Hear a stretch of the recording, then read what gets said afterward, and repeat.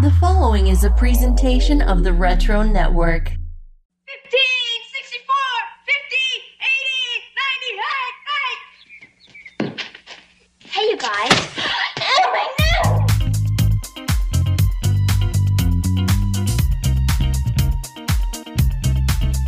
Oh, my no!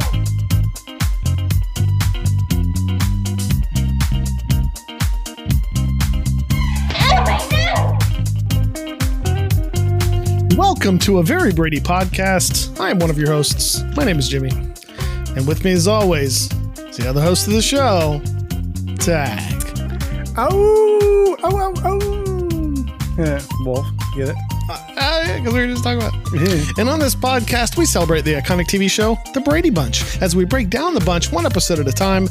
What we do, Tag, as you know. Mm-hmm. We break it down. You lying? We con it into going on a date with a 15-year-old, only to be pissed off when a Mexican couple comes into a pizza place and sees us sitting at a table with a half-eaten pizza. All for you, our listener. Yeah, I hate it when we do that. On today's episode, we look at Season 5, Episode 5, entitled Peter and the Wolf. Oh. If you happen to watch this episode, please feel free to stop the podcast and go watch it before continuing. You don't have to, but it might make it a hell of a lot more funny if you do. The Brady Bunch is available to stream on Hulu, CBS All Access, Paramount Plus, and Amazon Prime. That was a good one. That was. So, you know what today is? What? Well, you tell me. You go first. It's our 100th episode. No, 100th episode. Oh, yeah. Well, it's the show's 100th episode. It's not our 100th episode, but it's the show's 100th episode. That's awesome. Yeah. Hell yeah. So, or whatever, you know. There's sitcoms that haven't lasted this long. Mm-hmm. Hell yeah. I don't think Gilligan's Island lasted this long. Hell no, it didn't. Did the Brady Bunch? Yeah.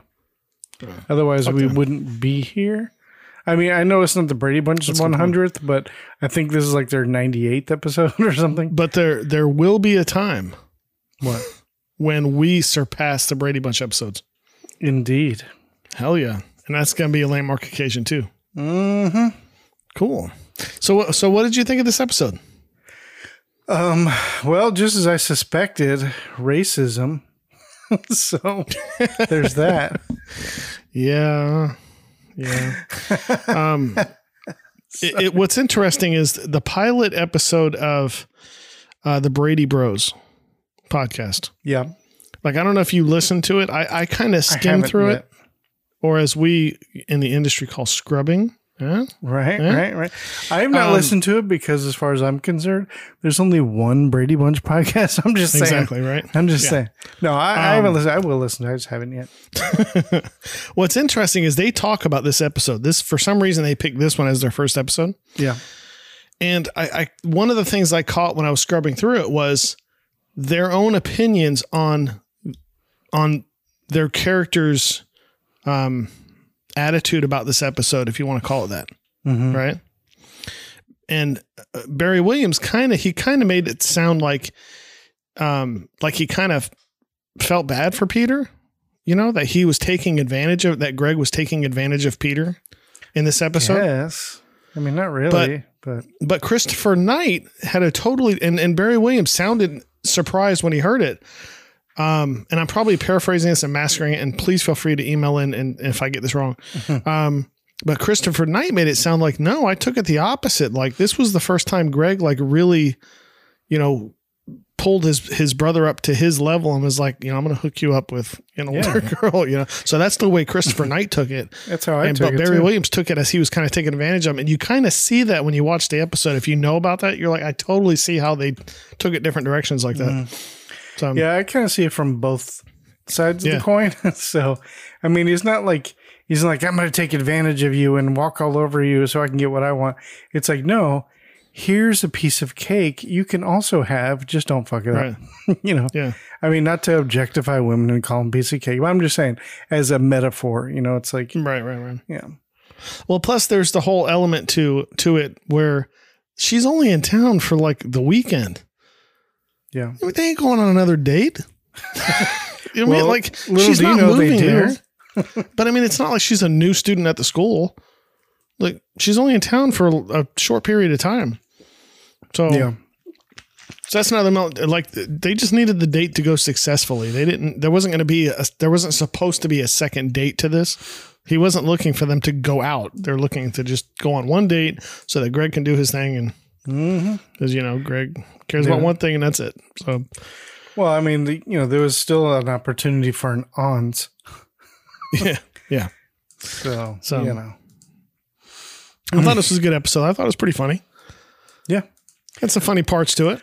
I liked it. I thought I can kind of see why they picked this one to be their first episode because it was more about the two of them, being like Brady bros, Right. So I just hope they find that the cure for whatever condition Jan has and why she keeps aging so quickly. She's like Benjamin Button or something. Like, especially at the end crazy. of the episode. Did you see that last scene? Dude, she looks like she's like 30. The fuck? So, yeah. Yeah. Do I look older? Fuck yes, you do. Especially so have with that the shit waxed.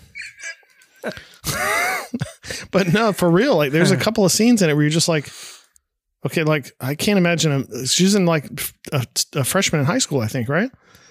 No, she's like 15, right? Same age as Peter. She's like 14. So I'd be like a sophomore. She's like. No, I mean, because Peter isn't even in high school yet, I don't think. Oh, yeah, he is. Yeah, and I think he's a freshman, and I think Jan's like in 8th grade. Well, keep in mind, though, me and you went to a junior high, not a middle. No, we went to a middle school, not a junior high. School. Yeah. So if they're going to a junior high, then they may not be in high school yet. But yeah, but I think that Jan's like in 8th grade or something like that. And that makes sense. Then, Peter's in 9th. If it was a junior high, then she wouldn't be in high school yet. Yeah. But either way. Yeah. So yeah. So how was your week? What's the update on the leg? Oh, thank you for asking, Jimmy.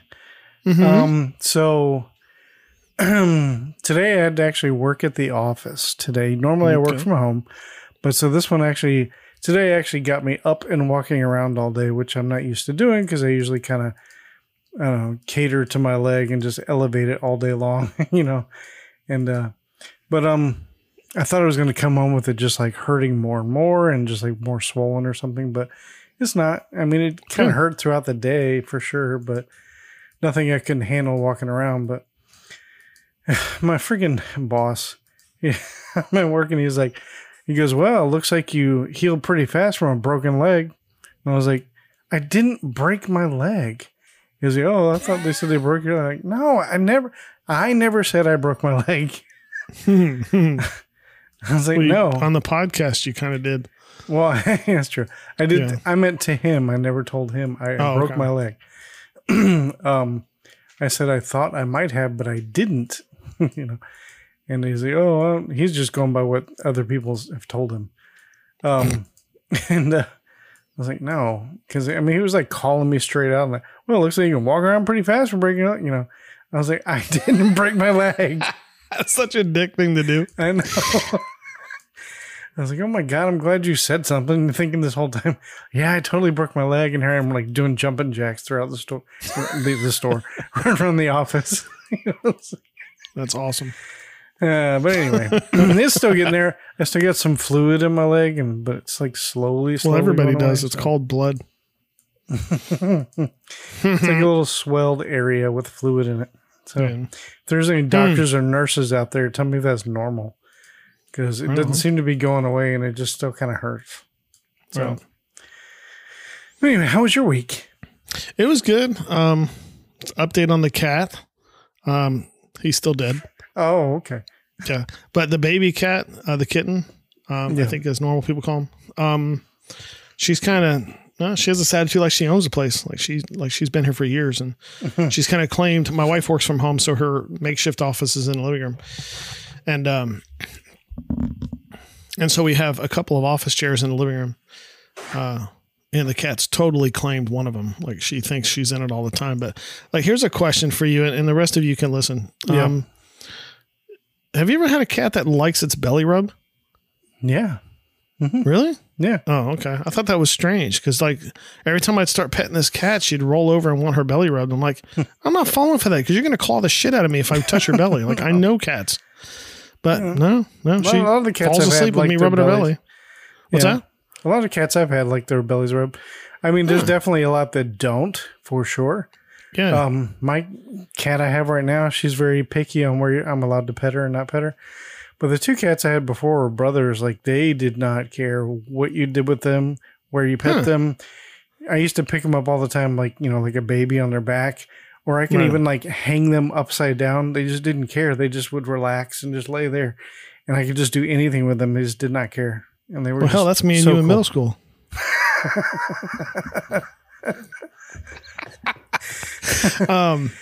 Yeah, Touché. this cat, I call it vibrating, purring, but for some reason I've always called it vibrating. This cat's really loud. She gets really, really loud when you get petting her. So yeah, the cat seems to be doing good. She plays good. a lot. We've never owned cats that were really active play. Well, that's not true. My one-eyed cat used to play with the dog all the time, but he was more like a dog than a cat. But this one wants to play all the time. She's always playing. She's always batting something around or running around or whatever. So That's how my one cat is too, because, you know, I had the one cat pass away a few months ago. And ever since then, she's like super lonely and just like wants to play. And I want to get her another cat, preferably a little one like what you got. Something she can beat up like around the house and play with. This one looks like a black Maine Coon. It's got like long hair and it's black. She's like 9 weeks old. But our other one is black with a white chest. And what's funny is like the other one has this kind of reclusive personality, you know, both towards other cats and towards people. So she just kind of observes from the background. And this one, when we first got her, she was kind of like that too. She just liked to sit back and watch. So now we got 2 like cats that are kind of shy to come up to people. It's like, cool. This is awesome. This is why you want animals. So, anyways. Yeah. I always felt bad because she would always pick on the other cat that passed away.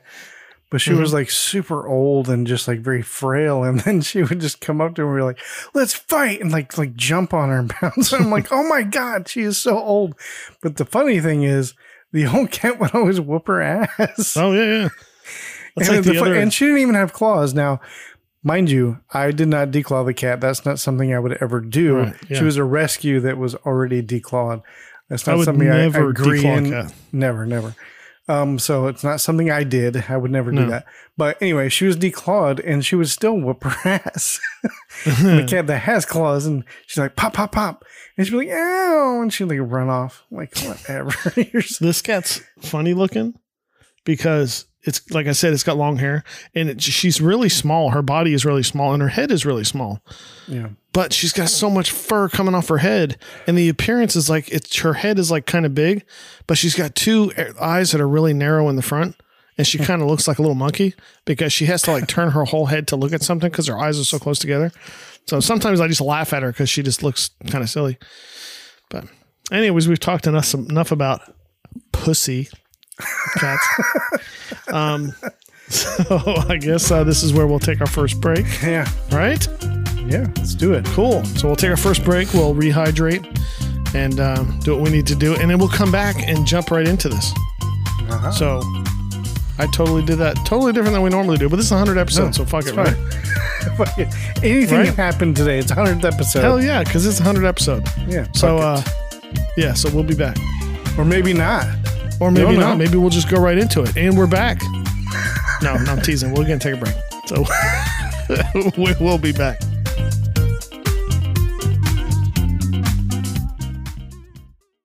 Hey movie fans, have you ever wanted just one more adventure from your favorite film heroes? Ever imagined an alternate entry in your favorite movie franchise that didn't suck? Then Sequel Quest is the podcast to make your wildest cinematic fantasies come true. Every episode, Adam, Jeff, and Jeremy pitch imaginary sequels, prequels, and reboots to your favorite movie franchises like E.T. the Extraterrestrial, cult classics like Surf Ninjas and the Monster Squad, famous flops flops like Jupiter Ascending, how about a third Tim Burton Batman film or getting back on the ice with the Mighty Ducks? With over 100 episodes in our archives, you'll definitely find a favorite as the SQ crew reminisce about the films and find creative, cool, and wacky ways to continue the fun on the silver screen. Sequel Quest is presented by the Retro Network and can be found on any of your favorite podcast apps. Just search Sequel Quest and prepare yourselves for fake movie fun at its finest.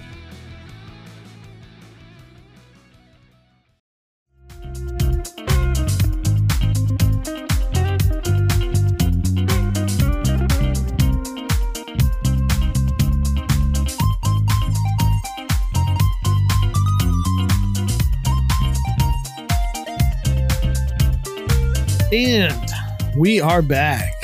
Man, that was something, Tack. I mean, I know you said your leg was feeling better, but I'm thinking it's like 200%. That extra fluid in your leg didn't slow you down at all. That was impressive.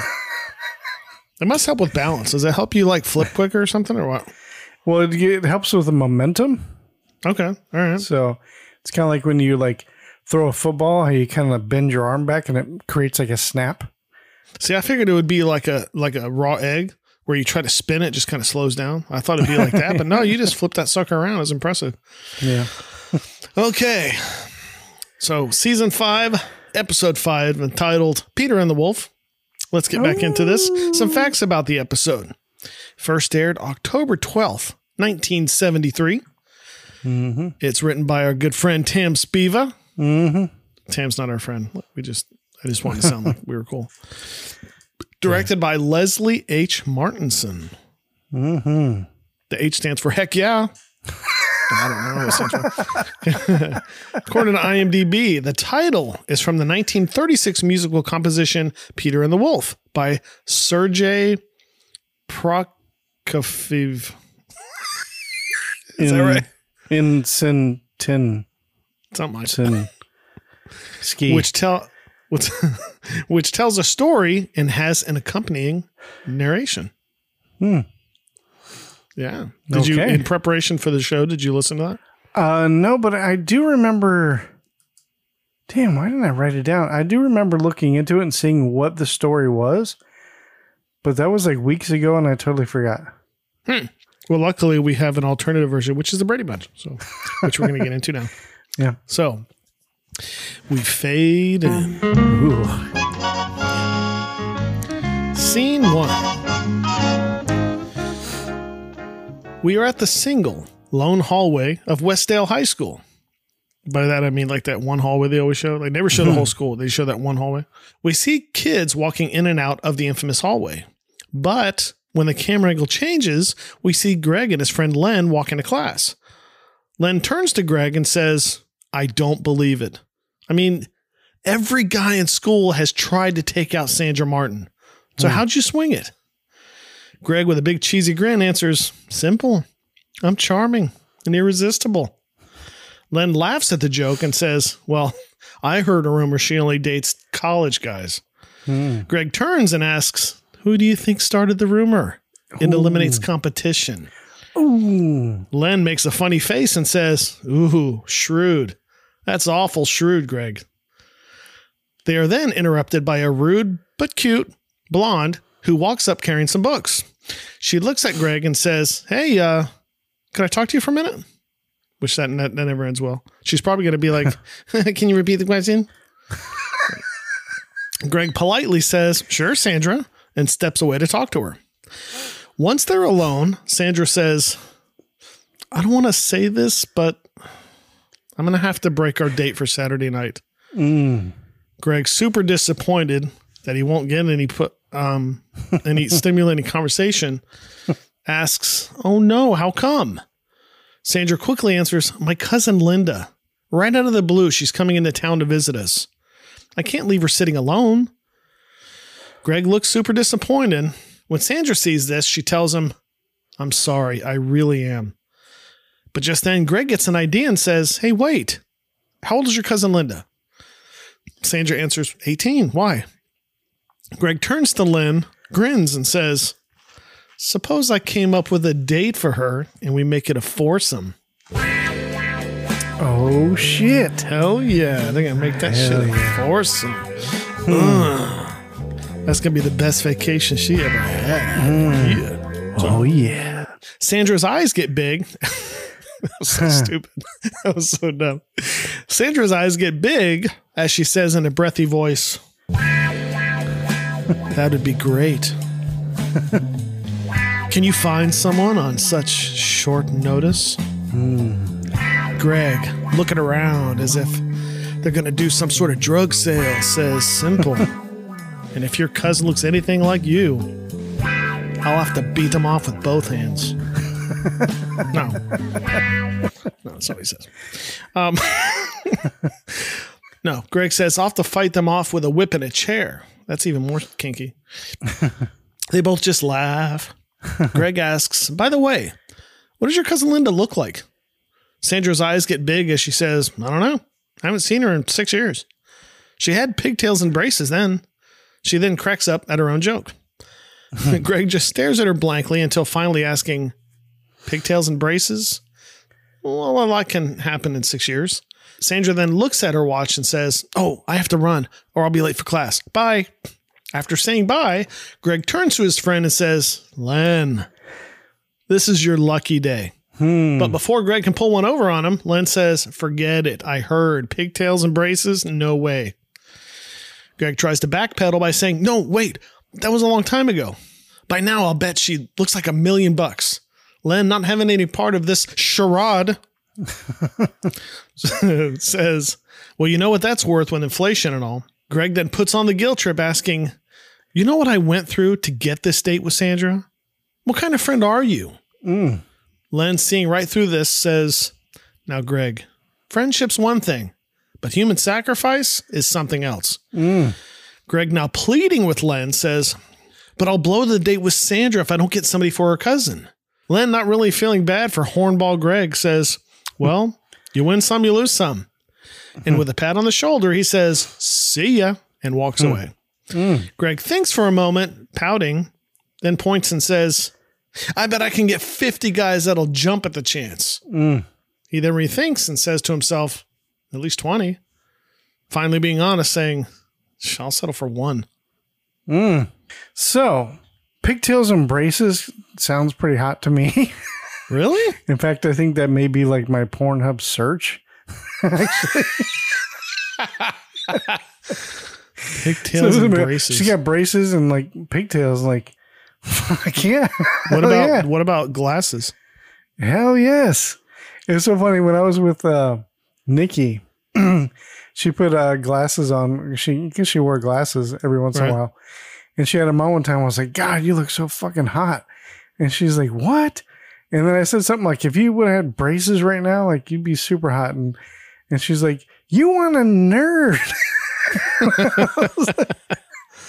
But I mean, that sounds like the description of, what was her name on this? The girl with the really hideous woman. Like, that's your Pornhub search. Like, yeah. I know. That's why I like the nerdy looking girls. Well, quote, no, nerdy. I'm talking about the really bad one. Like, what's her name? The one where like, that girl? Margie? Yeah. Margie Whipple? Margie Whipple. You want Margie Whipple. Because she fits your description that you were talking about. God, no, she didn't have braces. She needed braces. Yes, she did. She didn't have braces. Didn't she had braces, didn't she? She had those big old horse teeth. Oh, okay. But still, she had 2 out of the 3. You love Margie Whipple. Smile if you love Margie Whipple. I knew you were going to say that. Tack started laughing at that. You heard that, ladies and gentlemen. You heard it. He acts like he don't like her, but it's just to throw the scent off. He really loves her. He loves Margie Whipple. Whatever. Just say your thing. So I thought that Len had a very 80s haircut. Did you notice that? Did. Like the whole parting in the center thing and the feathering back and stuff. I mean, this was 73. This was nowhere near the 80s. I know. He had the haircut of the future. Yeah, he was ahead of his time. Future is now, is what Len says. Hell yeah. He had one of those haircuts where you could just comb it down the middle and it'll feather. Look like a bird flying on your head. Hell yeah. And when people were like, "What are you doing with your hair, Len?" He's like, "Hey, I'm living in the future." Why are you wearing so much fluorescent colors, Len? Sandra, to me, looked 17 going on like 38. Yeah. She looked like an older person that they were trying to pass off as a high school kid. Wait till we get to, was it Linda? Was that her cousin's name? Oh, yeah. Holy shit. So I thought it was funny that even Greg's friends knows how sleazy he is. That's kind of funny to me. They're like, nope, sorry, Greg. I'm not participating in one of your slutty schemes again. Slutty schemes.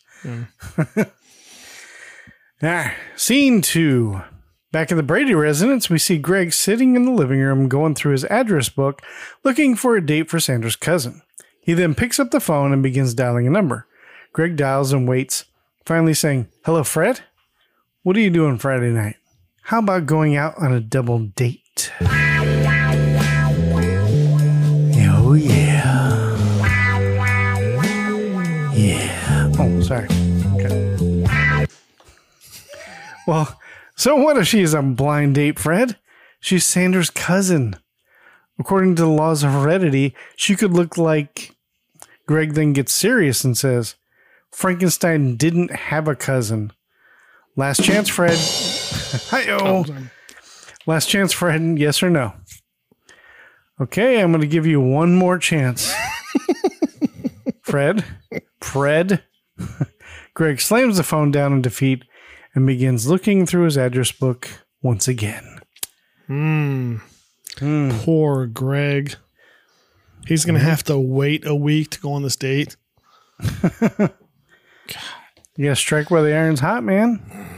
Apparently, whatever. He needs to go in the bathroom and take care of business, if you know what I'm saying. All right. Scene 3. In the kitchen, we see Carol, quote unquote, helping Alice by making a salad. When Mike walks in shouting, "Hi, honey." Carol shouts back, "Hi, honey." Mike walks into the kitchen and kisses Carol, but then says, "I tried to phone you before I left the office. Who's been on the phone?" Carol, sounding irritated, yet didn't seem to correct the issue, says, "Same person who's still on the phone." Mike, still irritated, asks, "What's the crisis?" Carol explains, "Greg's trying to get a blind date for his date's cousin." Mike pauses for a second and says, "I was phoning to see about getting a date with you." Oh, hell yeah. How's your Saturday night calendar? Carol flirtatiously says, "Oh, well, I was planning to spend a quiet evening at home with my husband." No, okay. All right. I'm having too much fun with that. Mike shoots that shit down saying, "Oh, well, that sounds dull. D-U-L-L. How about something more romantic?" As he walks around behind Carol, he paints a picture. Candlelight dinner, quiet restaurant. Carol, perhaps feeling something in her back, says, "Are you getting fresh with me, fella?"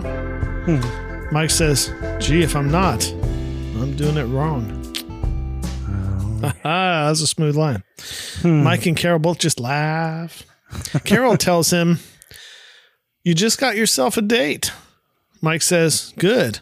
Now all we have to do is brush up on this," as he holds up a book. Carol reads, 10 Easy Steps to Spanish. Isn't the menu in English? Mike explains, "No, we are entertaining." You know, the black lady down the street.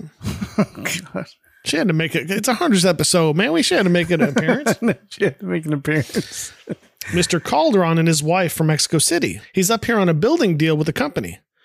Carol, sounding disappointed and perhaps a bit racist, says, "Oh, I get it. Now it's a business meeting with tacos."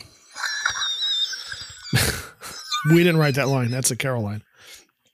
Mike explains, "No, honey, listen. You're going to have a good time. They're a wonderful couple." Carol asks, "Don't they speak English?" Is your mic working? Oh, okay. What? No, it looked like you were talking, but I wouldn't hear anything. Oh, no. Mike explains, "Well, he does, but I'm not sure about his wife. So I thought it would be a good idea to brush up on our Spanish, make her feel more at home." Carol, not having the energy to be hospitable or at all welcome, says, "Oh, honey, I haven't spoken Spanish since college." Mike says, "Well, neither have I." He then leans in and says, "Shall we habla español together?" Carol says, I'll habla with you anytime, senor. She then sticks a piece of celery in his mouth. Okay. Yeah. So, that's got to be one of the most genuinely racist things I've ever read about the Brady told Bunch. you. Last week I said there's going to be some racism in this episode.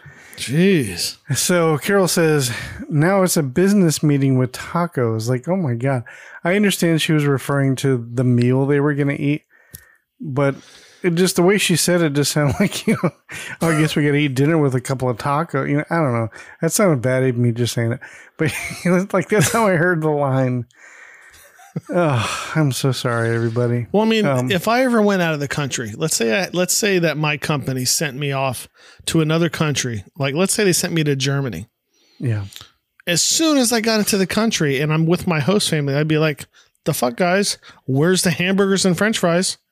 Like, I'm not going to eat anything but American food, even though I'm in another country. What does Carol think? Did they think they're really going to come there and demand everybody eat fucking Mexican food? Like, no, you'd be like, yeah, we need to go eat hamburgers and mac and cheese. Come on. You have to take me to a Mexican restaurant and it better be authentic. I better know them. Like, what the fuck? I don't want to see any kind of culture of your people in your country. God. Like in the beginning of this scene, you said she was, quote, helping Alice make a salad. She was. I saw it with my own eyes. She was cutting fucking celery in the weirdest fucking way I've ever seen. She was cutting celery, but celery. she also had lettuce sitting there. But did you see her cutting celery? No. Like, she didn't have it like on a cutting board. She held it up, I guess maybe for the camera. But she had a knife in one hand, a celery stalk in the other. First, she splits it down the middle, which, okay, I'm not saying that's not unusual. That's pretty normal. But then she just starts chopping up big chunks of it and just dropping it, like, I guess, on a table or whatever in front of her. And it was just like, was weird cuts. Nothing was even, like, some were big, some were small. It just was the weirdest cuts I've ever seen. I was trying to think, what is that even for? Like, like if it was little chops of celery, okay, that's for a lot of things. You put it in soup, you can put, but big chunks of celery, I'm talking like probably like 2 or 3 inches long. Like, I don't know. But anyway. What's funny is we both deep down, we both know what the fuck this is. We know what was really going on. We do. This was celery in the kitchen, in the refrigerator that was about to go bad, and it had to be thrown out. And Alice is like, ooh, I'm going to throw that shit away anyways. Hey, Mrs. Brady, you feel like helping me with something? I just need you to cut this shit up. Like, it ain't for anything. It ain't for nothing. This is to get her the fuck out of Alice's hair. This is what this is. Right. Alice knew that she was going to fuck this up. She knew she was going to fuck it up. She can't cut celery. Like, she don't know what the fuck celery is. It's pretty clear that she couldn't cut celery. And it wasn't like, she didn't say, Alice, can I help? She didn't say that shit. No. It's Mike sending her, why don't you go see if Alice needs help in the kitchen? It's like, Mr. Brady said I should come in here and see if you need help. And then Alice is like, fuck. Well, notice Alice ain't in the kitchen? She's taking a fucking nap, man. Like, she just wanted Carol to shut the fuck up and let her go do something. Here, cut the celery up. Exactly. How should I cut it up? And Alice, as she's leaving the room, just goes, yep. I'm going to go check the recipe in my room with the door locked and closed. So you just keep cutting up celery. Just, how should I cut it? Just the best way you can. Just cut it up. See, that's what that is. That shit was going to be thrown away anyway. That shit's expired. All right. And lastly, they're like, I haven't spoken Spanish since high school. Like, they live in Los Angeles. I find that really hard to believe. That they haven't spoke Spanish since high school and they live in LA. College. I mean, college. Really? Come on now. Well, they live in the ritzy part of Hollywood, or Los Angeles. So. Oh, okay. I love how Carol's like, fuck, we got Mexican people visiting. Now we have to eat tacos.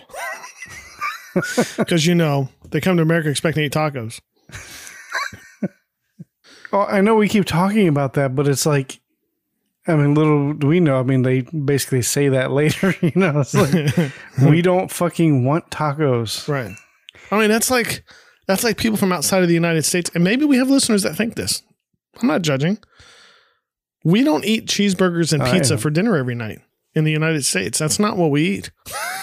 It's not like we sit around breakfast, lunch, and dinner. I guess we're going to have cheeseburgers again. And that's what Carol thinks about Mexican people. How great would that be, though? I would love to eat cheeseburgers. I miss Whataburger. Anyways, we're getting off I do too. Oh my God. But that's what Carol thinks. She genuinely thinks these people eat tacos breakfast, lunch, and dinner because they're Mexican. Like, I know. It reminded me of that scene in Better Off Dead. French fries. French dressing. French. What was it out? French bread. But I also thought it was funny that Carol's like, the fuck are they doing here if they don't speak English? Don't they speak English? What the fuck, Mike? Why do we have to speak it? It's America. You gotta speak American. This is America. He's supposed to speak English. Doesn't really say that, but okay. Yeah, there's no official language here, but nope. Okay. In fact, what I tell people every single time somebody brings this up, I point out that New Mexico's state constitution is in Spanish. So you can't say it's English because why would one of the constitutions be in fucking Spanish? Nice try, Carol, bitch. My whole thing too is what I bring up is I always tell people to even tell my kids is I'm like, telling you like 100, 150 years from now, this entire country is going to be Spanglish. Yeah. Like that's going to be the official language. What I think more realistically, what I think is the entire country is going to understand Spanish, even though they may not be able to speak it, but majority of the people in the country will at least be able to understand it. Because I know a lot of, me and Tech live down here in Florida.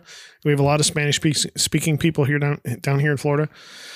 And a lot of their kids don't necessarily want to speak Spanish, but they understand you can talk to them in Spanish and they understand it. Yeah. So that's what I think.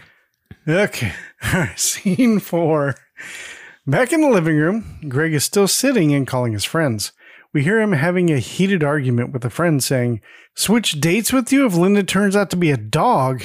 Thanks for nothing, Tom." He then hangs up the phone.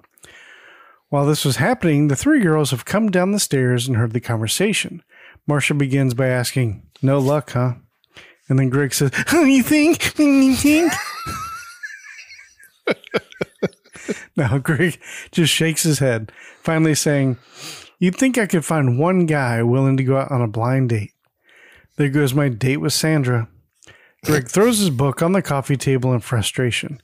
Marcia tries to help, saying, "I wish there was something I can do, Greg." Greg smiles and says, "Hell yeah, there is." See, there's the page there? We're both on it. Yep. Greg just stares at the floor saying, "Not unless you know a guy you can lend me for a night." Marcia says, "I wish I did."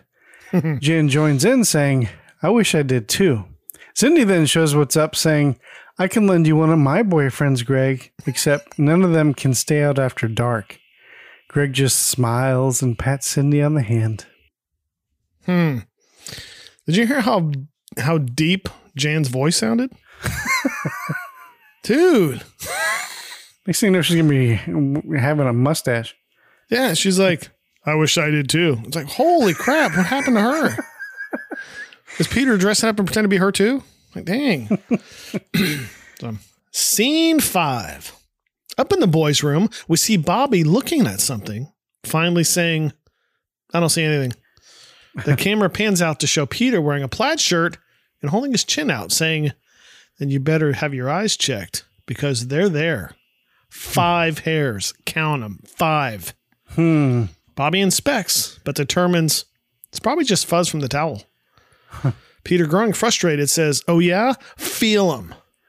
Bobby puts a single index finger on Peter's chin, then recoils, grabs his fingers and shouts, "Ouch! You should have warned me that they were so sharp." Bobby giggles his motherfucking ass off as he runs out of the room. Peter tries to catch him and swings to hit him with the towel, but misses, but almost runs into Greg. Wanting his older brother's opinion, he says, "Greg, you got a second?" Greg pauses and, although distracted with his problem, says, Yeah, sure." Peter begins explaining, "Well, see, I'm getting this tremendous beard. And this glorious beard."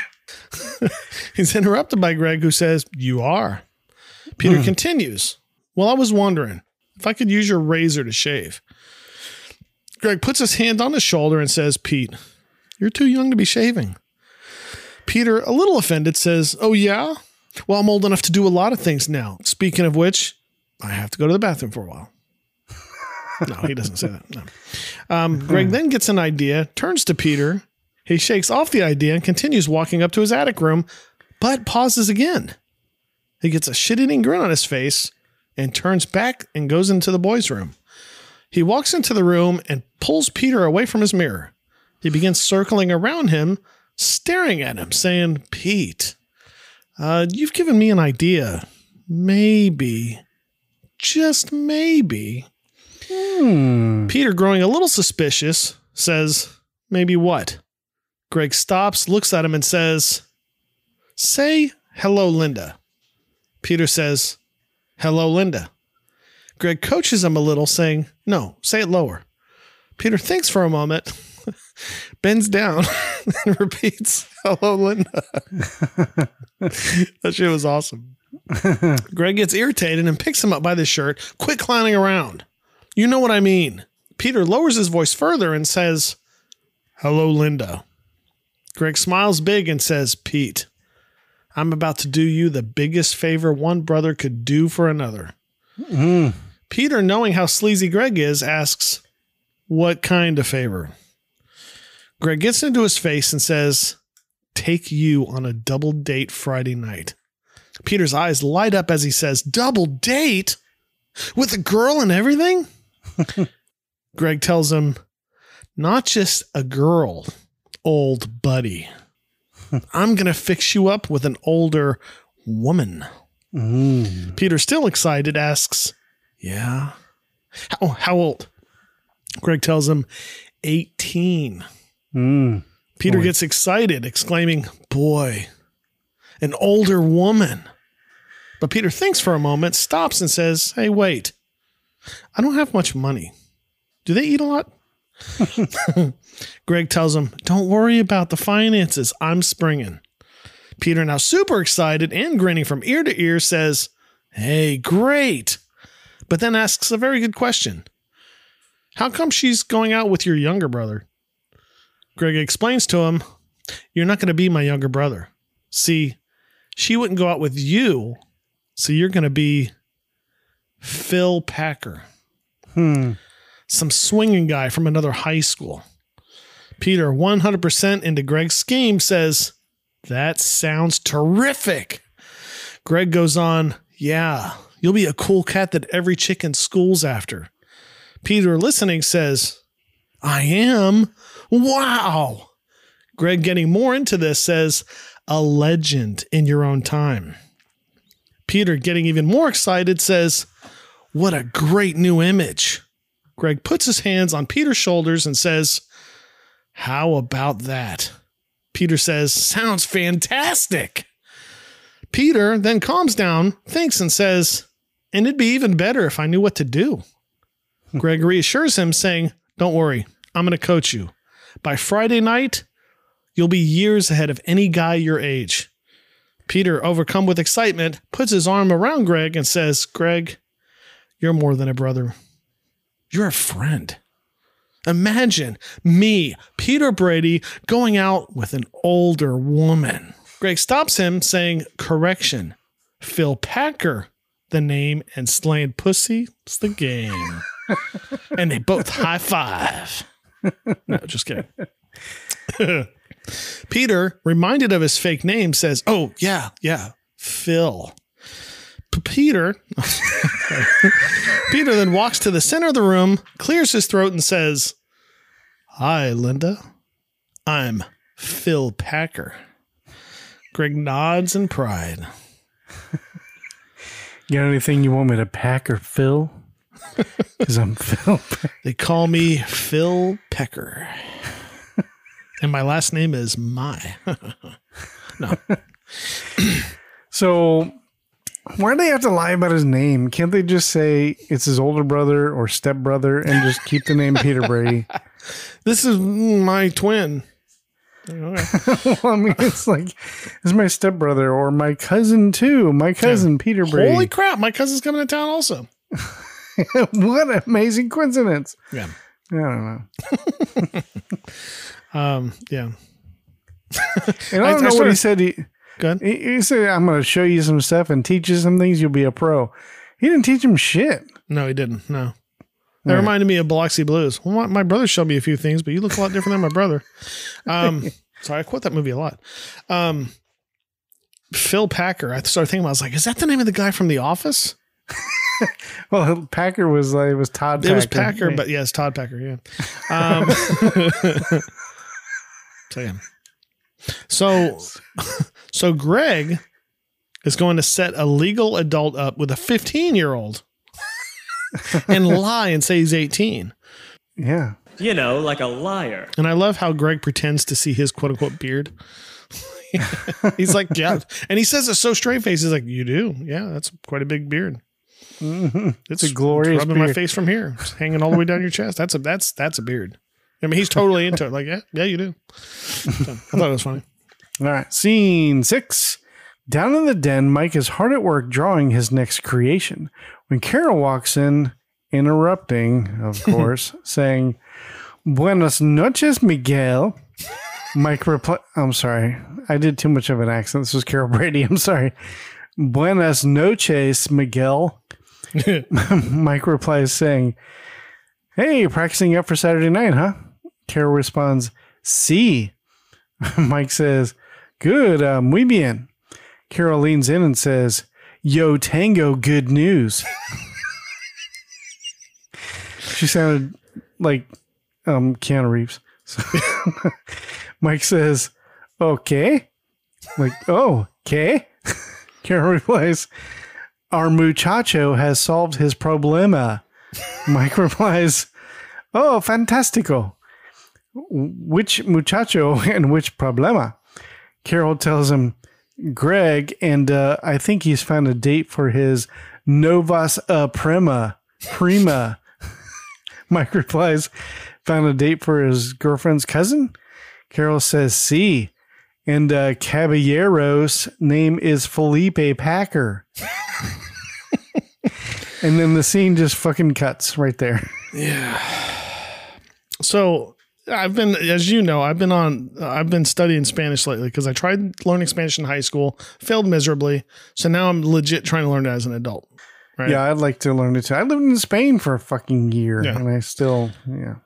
So after studying Spanish lately, this scene really irritated me because I know they're trying to show that they're learning, but it's still like irritating me that it was done so bad. Like, I don't know.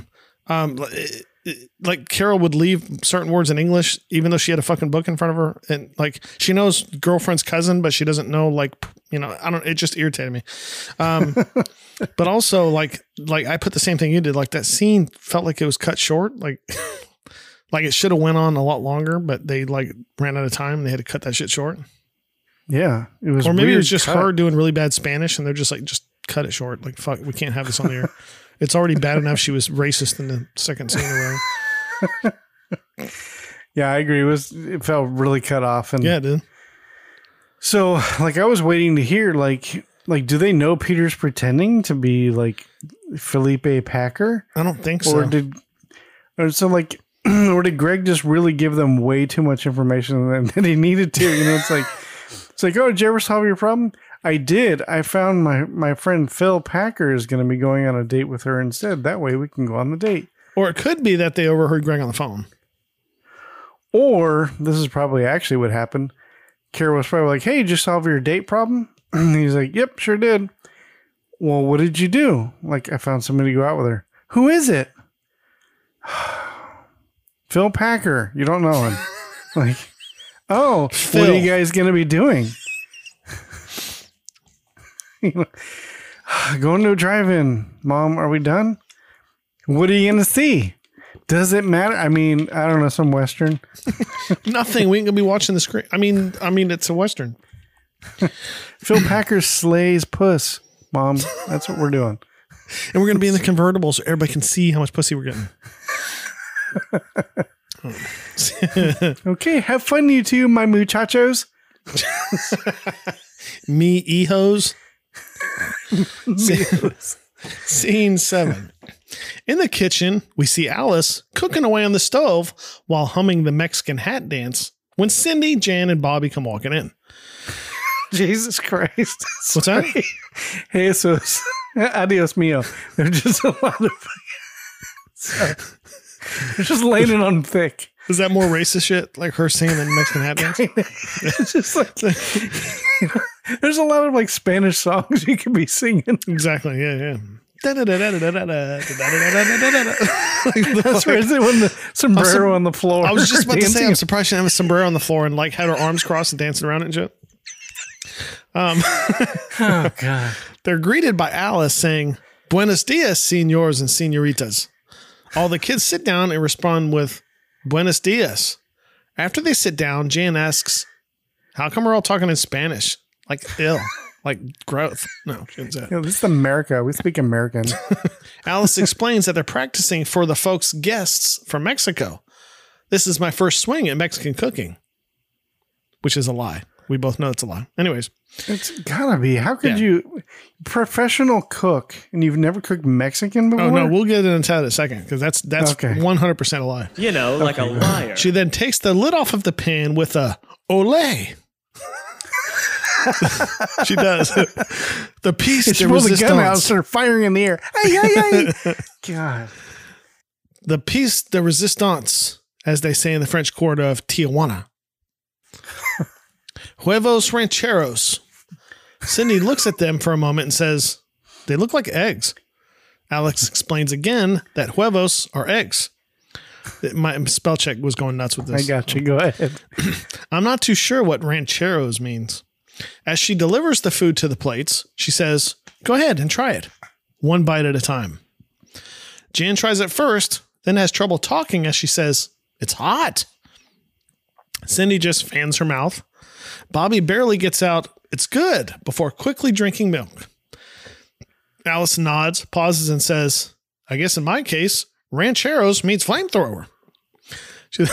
She then tries some herself, thinks for a moment, and says, "No, I like it," before going back in for seconds. Huevos rancheros. Have you ever had huevos rancheros? No, I don't eat eggs. Oh, you don't? God, Nope. That's so weird. It's not weird, but anyway. No, we had this whole conversation at John's house. To me, they have an aftertaste that tastes like fart. I mean, I guess. They taste like sulfur to me. Unless you're eating bad eggs. How many times have you eaten eggs? Like 3 or 4 times in my life, and every time I have an aftertaste of fart. And nobody else seems to taste it. It tastes like sulfur to me. And I don't like eating, sulfur eggs. Well, sulfur smells like rotten eggs. So, I mean, I get it.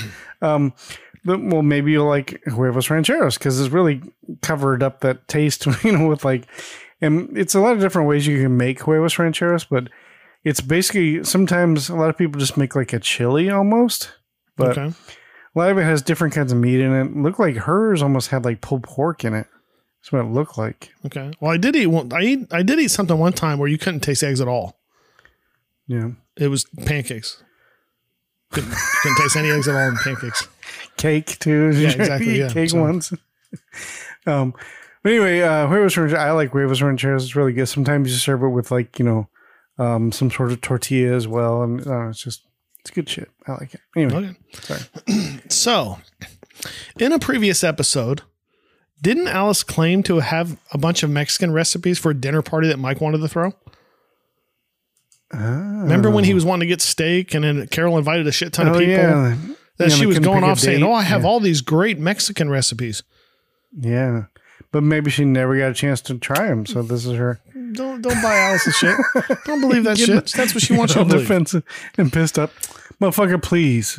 She wants to act like she never cooked something, so that when she does cook it, everybody's like, "Oh my God, Alice, this is incredible. Your first time?" She's like, "Yeah, never made this before, but I just seem to pull it off." No, don't buy that. Yeah. Wish it wasn't a liar. Exactly. You know, like a liar. Yeah, I'm with you on that. Scene 8. Up in the attic room, we see Greg getting some clothes together as Peter comes up the stairs saying, "Tonight's the night, tonight's the night, our big double date." Greg, perhaps nervous, says, "Yep, how about that?" Peter, following Greg around, says, "It's really going to be tough concentrating in class." Greg explains, "Now listen, just try and put it out of your mind. I don't want you leaving your game in the locker room. Peter, not really listening, says, boy, an older woman. Where are we going to take them? Greg casually answers, drive-in movie. Peter, excited, repeats, a drive-in movie? What's playing? Greg stares for a second and asks, who cares? Then begins to laugh maniacally. Peter laughs too before finally stopping and staring at Greg, waiting for the punchline, which never comes. Mm. He basically just doesn't get it, which doesn't make sense to me because, anyway. Yeah. Yeah, I don't know. I must have been tired. So I put that, my note literally says, man, Peter's practically counting the squirts, if you know what I mean. I saw the note earlier and I was like, he's going to have I need context with that because I have no idea what he's saying. No, because I'm saying like he's expecting to like 100% score tonight. Peter is 100%. Like that's what I mean. He's practically score. He's practically counting the squirts. You know what I'm saying? Like squirts? What are the squirts? Like, look, never mind. I'm not going to get into boys and the bees, or the boys and the bees, the birds and the bees with you. But I'll explain it off there. What are the boys and the bees? Explain that one first. The boys and the bees. The boobies. Sorry. No. But I mean, it's just a date. He's just a placeholder. You know what I'm saying? Like, I feel kind of bad that Peter's getting this excited about it because it's not really. But anyways, kudos to Christopher Knight for the timing at the end of that. What do you mean? Because Greg was sitting there laughing. He has that maniacal laugh where he's like rubbing his hands together like an old timey villain. He's like, you know what I mean? And Peter's like, and he stops and looks at Greg like, well, that's the joke. And then it actually makes Barry Williams laugh at the end because his timing is just so perfect on it. So kudos to Christopher Knight for the timing on that. That was really good. Yeah. All right. Scene 9. Outside of Sandra's house, which looks strangely like Carrie Hathaway's house from Cyrano to Brady. See that shit? I brought that shit back, didn't I? Damn. Yeah. Peter turns to... Was that? I'm trying to remember. Was it the same house too? Whose house was it? The outside is the same. That's the one where they went outside of the window and Greg was feeding lines to right, Peter. Right. Yeah. They don't have the window in the living room like they did in the other set, but that's the same front door. It's also the same front door where Peter went with Bobby trying to sell something. No, that was the house with I forgot her name now. But anyways, that looks like Carrie Hathaway's house. Gotcha. Anyways, Peter turns to Greg and reveals that he's wearing a mustache. He points to it and asks Greg, "This mustache was a great idea, wasn't it?" Greg says, "Yeah. Makes you look a few years older. But remember, don't say too much. You can be the strong, silent type. That way, you can't make too many mistakes." Peter says, "Okay," but then says, "You never told me what Linda looks like." Greg, nervous at the question, asks, "Looks like?"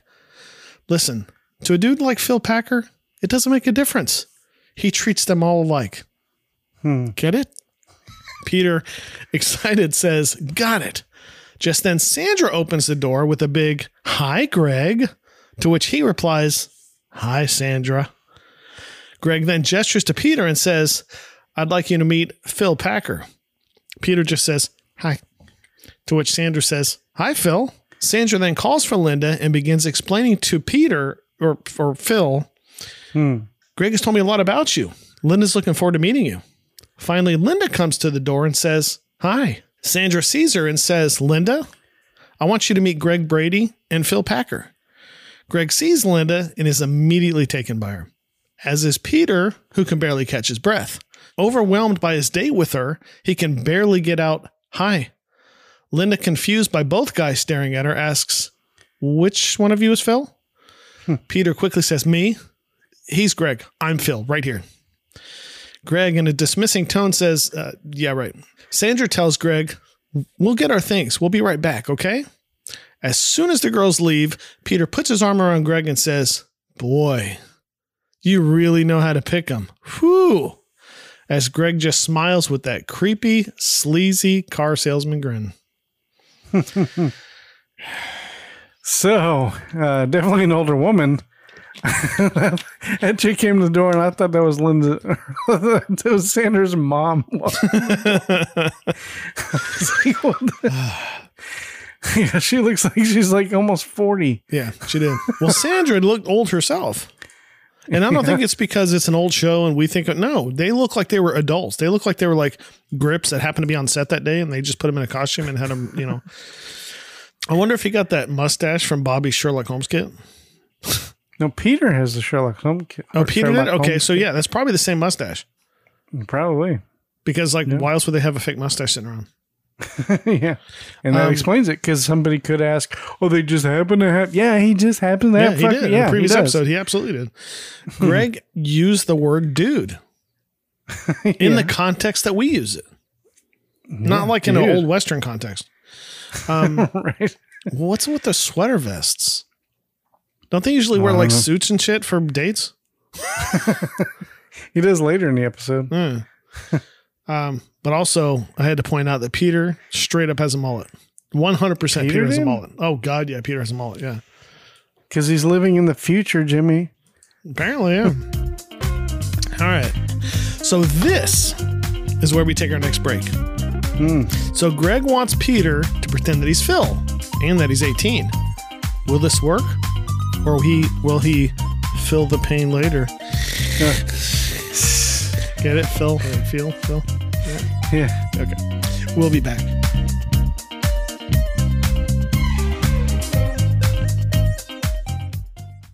Coming in the fall of 2022, Tommy and the Order of Cosmic Champions, a new novel inspired by the toys and cartoons of the 1980s.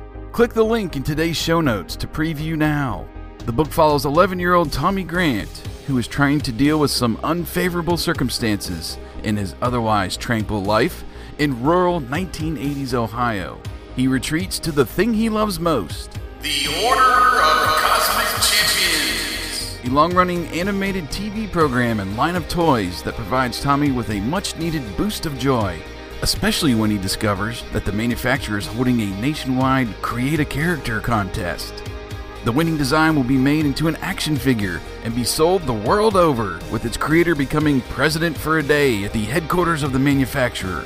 But when Tommy's character design loses out, his world begins to crumble, and he can only think of one way to fix it. Find the kid that submitted the winning design and try to convince him to help make Tommy's dream come true. Visit orderofcosmicchampions.com now, where you can read about the inspiration for the new book. Watch the teaser trailer. Listen to the official theme song, Stand or Fall by Stan Bush. Wherever evil falls is the rain. In the heat of battle, only one remains. In the final hour, when you hear the call, the courage to give your all. Stand or fall. See action figure designs based on the Order of Cosmic Champions characters. And sign up for updates on the novel's progress and upcoming release date. That's orderofcosmicchampions.com, or click the link in today's show notes. Tommy and the Order of Cosmic Champions, a new novel by Anthony Rapino and Anthony Great, coming in the fall of 2022.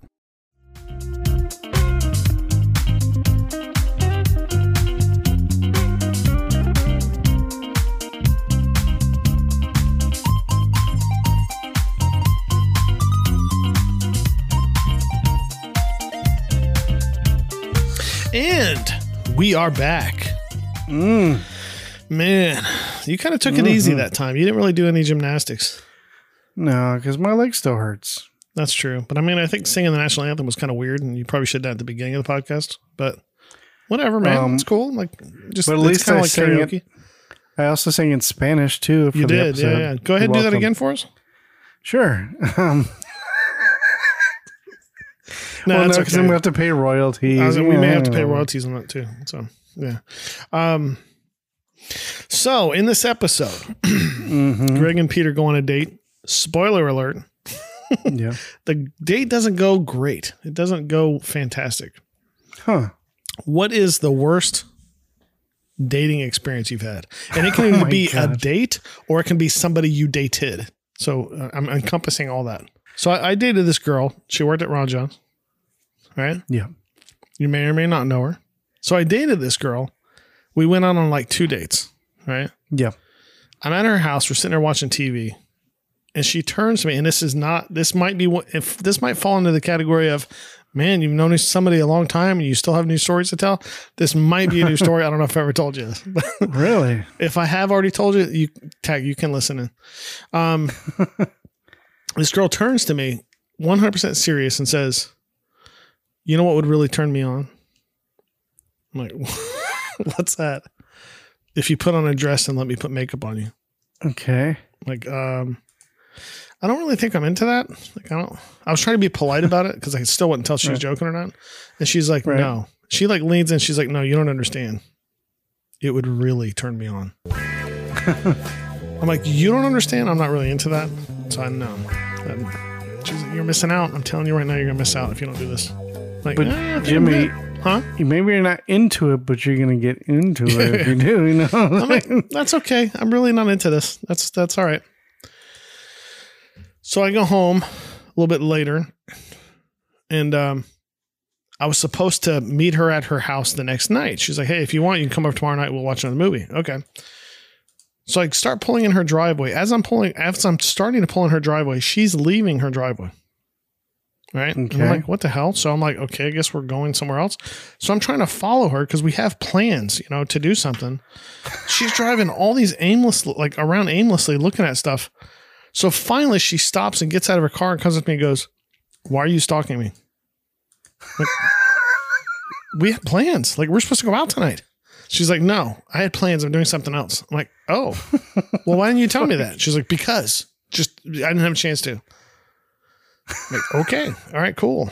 So I kind of go my separate direction. I don't talk to her. I don't really see her at work because by then I think she wasn't working at Ron John's anymore. Something happened. I didn't see her very often. She was working across the street from Ron John's someplace.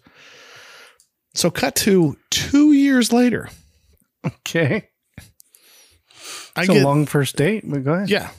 I'm sitting in my office at, the cashier's office. Yeah. And somebody comes in and tells me that I have mail. Right? Okay. So I open up this mail and it's a letter from her that she sent to Ron John's asking me to stop calling and hanging up and stop driving by her place of employment. What? Like, first of all, I had no clue where she worked, no clue what the number was or how to get there. So I had no clue what the hell she was talking about. And so that was the last time I had a communication with her. I hadn't seen her since. I've never heard that story. I swear everything about it's true. That's not me. Like, this isn't me going, oh, sorry, coach, just mess with you. No, that 100% happened. And it's not like, for the listeners out there, oh, maybe I just wasn't tapped in. No, I worked at Ron John's the same time as Jimmy. Yeah. The story may have happened before I started working there. She was on overnights, but I seriously doubt you remember who it is. But she was on overnights. Okay, so that's weird. Let's see if I can beat you here. This is a long story, but I'm gonna try to go through do like a quick version.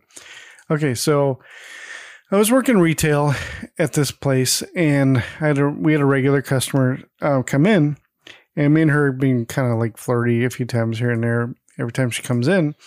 And so one day I decided I'm going to go for it. So I asked her out, and she's like, okay, yeah. And she's like, hey, I'm taking my son and his friend to the skate park on Saturday. Do you want to come with us? And I was like, sure, why not? So at the time, I only had my motorcycle. It's my only form of transportation at the time. So I just drove to her house, and then we went in her SUV. So drove her to her house, and she was still kind of getting ready or whatever. And then going to the skate park, her son wanted to bring his bike and a skateboard, and his friend was over there too. And they were like 9 years old. Right. And so she goes, hey, can you help my son load the bike into the back of my vehicle? I'm like, yeah, sure, no problem. So I go out there with him. I'm helping him put it in the car, and I open up the back door, and like all I see is like a bunch of empty beer cans, like just all in the back. And I'm like, what the fuck? And so I was like, well, this isn't good. So I start cleaning them out and throwing them away in the dumpster. It's sitting right there in front of her house. And I was like, what the fuck? So, whatever. So anyway, so we're leaving. And then she's like, if we're going to spend the day with kids, I need something to get me through it. I'm like, okay. And so we stop off at this gas station, convenience store. We go inside. She gets like one of those cups that you would like fill up with soda or whatever. And she just to clarify, this is your first date? First date. Holy shit. So she gets the empty cup, but she also buys like a tall boy or whatever, some kind of like alcohol. And it wasn't beer. It was something a little stronger. And so we leave, and then she like fills her cup with it, and then obviously just takes the can and throws it in the back seat on the floor, and then puts the lid on it and the straw. And so I was like, okay, whatever.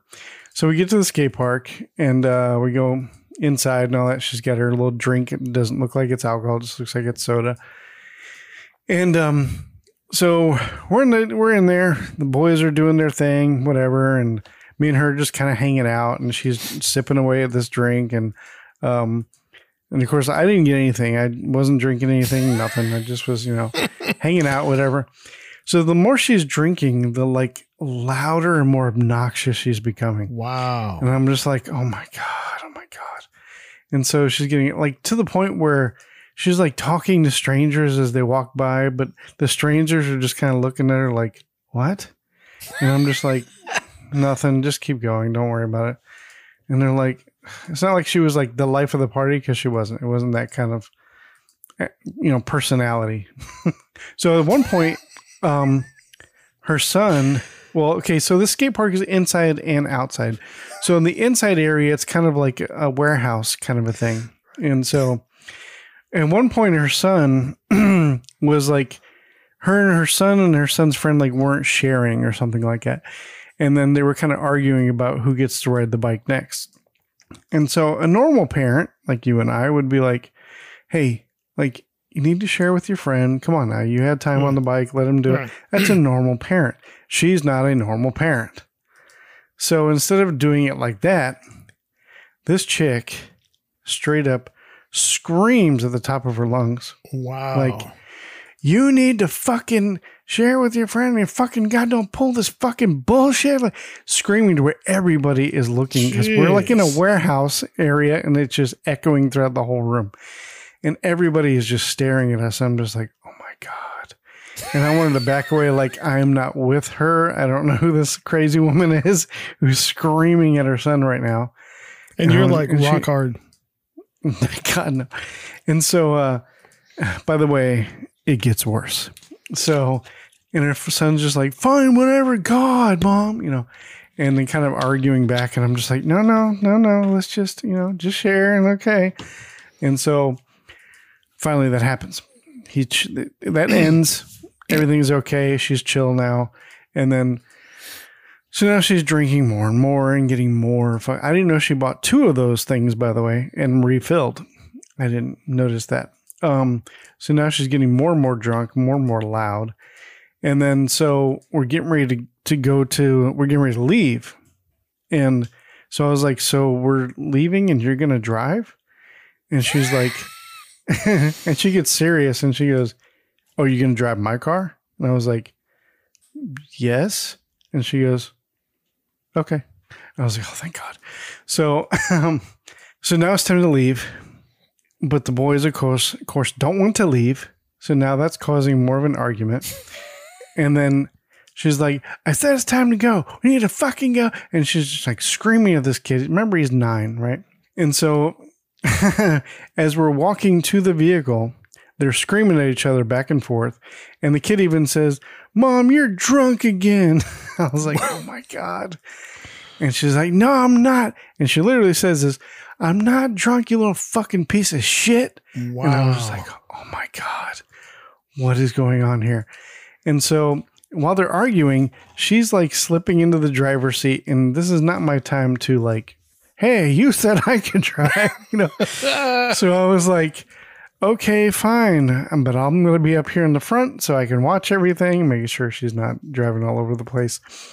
And so she gets in the driver's seat. I get in the passenger seat, and her and her son are still screaming at each other. And I kind of turn around. And I'm like, you boys have your seatbelts on. Let's get our little seatbelts on. And then so now we're driving home. This is where it gets really bad. I mean, the screaming is getting louder. Screaming is getting worse. She's calling her son every fucking name in the book. Like, shut the fuck up, you little fucking bitch. You little fucking pussy. What are you going to do? You little piece of shit. Like, she's talking to her 9-year-old son. Like At what point does Ashton Kutcher come out and say you've been punked? I know, right? So I'm just like, oh my God. And I literally thought about just jumping out of the vehicle. And then, like, I can't take this anymore. And it just like, and then there was, she's like, there's a couple of funny things happen. So at one point, the kid's screaming at her, and then she leans over to me. She's like, I don't know what to do. I don't know what to do. I can't. I'm like, well, first of all, stop yelling at him. If you stop, he'll stop. You know, try that. And then, so she did, and things got quiet for a moment. I was like, we can relax. And then out of nowhere, this kid chucks like an empty can or empty cup or something and hits her in the head with it. And I was like, oh, fuck. Wow. And she's like, you little fucking bitch. And she's like, starts swinging her arm back there. And I'm hearing the kid go, ow, ow, ow, stop, stop, stop. And he's like crying. He's like screaming. And then he's literally screaming, help, help. Oh my God. Help. And I was like, oh my God. And I was like, you need to stop. And then all of a sudden we're coming up to a construction site where there's a cop sitting there. And she goes, all right, we're coming up to a cop. Now shut the fuck up. And I was like, oh my God. So we go up to McDonald's next because, you know, the boys were hungry. And so we finally make it to McDonald's. I'm like, oh, thank God, we're almost home. We go inside. And then she's like, hey, just order the boys whatever they want. Here's my purse or here's my card or whatever. Normally, I'm a gentleman. You know, I'm like, no, I got this. Don't worry about it. But fuck that. And I was like, exactly. Oh, yeah, thank you for your card. I was like, yes, I will buy their food with your money. Yes. I didn't eat anything because I was like freaking out. I was like, oh my God. So she went off somewhere, saw an old man sitting by himself and sat with him. And I was like, what the does she know the guy? I didn't care. I don't care. Whatever. It's quiet now. I'm good. Right. So me and the boys ordered food. We had 3 of us go sit down at the table. I'm like, so how'd you guys have fun today? I'm like trying to be the happy chipper one. And like, yeah, we did this. I'm like, oh yeah, I saw you do that trick. That was pretty cool. I'm like, yeah, you know, I'm trying to be the cool, nice guy. And then she comes over back to the table and she's like crying. I'm like, what the fuck? So me and her go sit at a different table from the boys and let the boys do their thing. And then she's like, oh, I saw that old man sitting alone and I started asking him, talking to him, and he said he's sad because his wife died and he's just waiting to die. And I was like, oh my God. So then she starts crying and saying, she's like, I don't know what to do. I'm a terrible mother. You must think I'm a crazy bitch. And I was like, what? And she's like, come on, you didn't think at least one time today that was crazy. And I was like, what? Okay, yeah, okay. Maybe one time, you know, all day. Yeah. You know, and so she's like, I don't know what to do. My sister wants to take custody of him, and I think I should just sign it over. And I was like, yeah, you should 100% do that. 100%, yeah. And so now she's like asking me parenting advice. I'm giving her parenting. She's like, I'll understand if you don't ever want to see me again. I'm like, what? So did you ever she's see the her mother again? of my child. Yes, my mother of my kids. You know her. Oh, no, yeah, I'm just kidding. No, I never saw it. Well, I did see her again. I mean, not like that, but like, I don't know, several months later, she came into the store with some other random dude, and I was just like, sucker. So did you get any? No, God, no. Went back to her house, and then I'd say, well, see you later. And then I went back home. Yeah. What's funny is That like, was a you're like, really long I'll try story. to make this quick. And you're like, so anyways, it was like a warehouse and it was kind of like center block, but it was kind of painted. So it didn't really look like center block. It kind of looked like painted wall. It's like, okay. You picture like a Walmart that like has nothing in it, but like that. You know. So I go out to her car and it's like an SUV, but it's kind of one of the bigger SUVs, but not like a really big SUV. It's like, okay. I know. As soon as you ask me like worst date story, I'm like, oh God, you got like a half an hour because the story is always so long. I tried to shorten it. I actually shorten it than how I normally tell it, but yeah. What's cool is I've heard your story, but you never heard mine. Ha, I win. I know that's weird. Oh, you win. Well, you got called out for being a stalker and yeah. So see, Greg's not the only one that experiences a bad date. Tack and I have our fair share of bad dates. Yeah. All right. Yeah. So you ready to get back into this? Yeah, that took too long. I'm sorry, everybody. Thanks for sticking around. 100 episodes. Anything can happen. If they did. No, I'm teasing. All right. When we left off, Greg had come up with a masterful plan to have Peter play an 18-year-old named Phil on a date. Will everything go as planned, or will Peter pipe up and ruin everything? Let's find out. Scene 10. At the drive-in, we see a Western playing. Then we see Greg and Peter coming back to the car with popcorn. Peter tells Greg, "Linda's the most beautiful woman I ever saw. I hope I don't goof it up." Greg dials Peter back a little, saying, "Just take it easy, Pete. Play it cool, huh? Do just what I do, huh?" Peter says, "Got it." As they get back to the car, Greg opens the front door, saying, "Sorry it took so long." Peter mimics him, saying, "It took a long time." Greg explains, "It was kind of crowded." Peter looks at Linda, once again mimicking Greg, saying, "A lot of people." The girls are handed their popcorn and both say thank you. Greg asks Sandra, "Enough butter on it?" To which Sandra replies, "Plenty." Peter, seeing this, asks Linda, "Enough butter on it?" To which she replies, "Yeah, it's fine." Greg lifts his arm up and puts it around Sandra. Peter, of course, seeing this, lifts up his arm to put it around Linda, but in doing so knocks her popcorn over. In shock, Peter says, "Oh, I'm really sorry about that," and begins trying to clean it up off of her lap, to which Linda, now uncomfortable, says, Phil, that's all right, Phil. Phil, stop doing that, Phil. Hey, Phil, why are you doing that, Phil?" You know, in case you didn't know what his name was. Yeah, exactly. But when Peter continues trying to clean it off of her lap, she finally pushes him away, saying, "It's all right." Peter, trying to salvage the situation, hands her his popcorn and says, "Here, you can have mine." She takes it and says, "Thank you." They get back to watching the movie, with Linda looking super uncomfortable and squished between Peter and the side of the car. Greg leans in and romantically, softly sniffs Sandra's neck and gently asks, "What's that wild scent you're wearing?" Sandra responds, "Exotica." They both giggle flirtatiously. Peter sees this, turns to Linda, and sniffs her shoulder like a fucking beagle. She quickly pulls away, but he leans in and asks, "What's that wild scent you're wearing?" Linda sarcastically answers, "Buttered popcorn." Peter tries to laugh it off and says, "I'm sorry about that." Linda, trying to be polite, hands him popcorn and says, "Have some." To which Peter enthusiastically takes it, saying, "Oh, thanks." Linda just stares at him. As Peter's watching the movie, Linda glances over and sees his mustache starting to peel up. Linda looks embarrassed and a little scared. As Peter eats the popcorn, he actually begins to chew on the mustache itself, completely unaware. Greg, hearing something, turns around and spots the mustache in Peter's mouth. Greg immediately jumps into action as he leans over the front seat into the back seat. He grabs Peter and says, "Hey, Phil, how about some of that popcorn, buddy?" He leans in close to Peter and whispers, "Your mustache." As soon as Peter realizes what happened, he leaps out of the car. Greg follows, explaining to the girls, "We're going to get some cold drinks or something. We'll be right back. Don't go away." As soon as they leave, Sandra turns to Linda and says, "I don't understand what's the matter with Greg. He seems so different at school."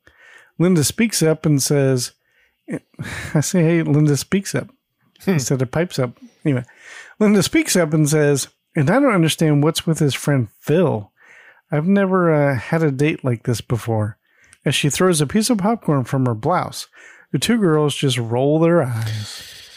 Well, the first thing I noticed about the scene is the cars look like they're up on car ramps. You know, like the kind you'd use in your driveway. Yeah, I mean, typically they do have like a little ramp there, but but these are more like a straight ramp up. that you have to. Yeah, these are straight up ramps you'd use to work on your car. So I thought that was kind of strange. Yeah. Linda does not look 18. Not even a little bit. No. So when Greg leans back to Peter to tell him about the mustache, I swear to God, they were like a millimeter away from kissing. I don't know if you saw how close they got, but it was like super, super close. Yeah, that's a tight shot. There's been a couple of times in MMA where their mouths, when they're doing the stare down, their mouths actually touch each other. It's pretty funny. All right. Scene 11. Back at Sandra's house, we see Greg and Peter walking the girls to the front door. Sandra turns to Greg and says, "Good night, Greg." To which Greg replies, "Good night." Sandra pauses and says, "It was fun." Greg, trying to salvage the night, says, "Well, I hope so." Sandra says, "It really was. Wasn't it, Linda?" Linda, caught off guard, says, "Oh, yeah, it was great." She then turns to Peter and says, "Thanks, Phil." Peter puts out his hand to shake hers and says, "No sweat." She awkwardly shakes his hand and says, "Bye-bye." To which he says, "Bye." Greg turns to Sandra and says, "Well, I'll see you at school Monday." Everyone finally says goodnight as the girls walk into the house and close the door. As soon as Greg and Peter walk away from the house, Peter turns to Greg and asks, "How'd I do?" Greg, still irritated, says, "Well, I'm not sure yet." Peter, confused, asks, "When will you be sure?" Greg finally looks at Peter and says, "Monday, when I ask Sandra for another date."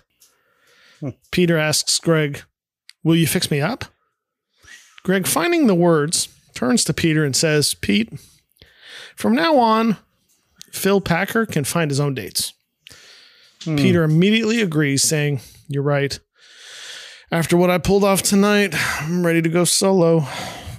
Greg just turns to Peter with a look that says, "What the fuck?"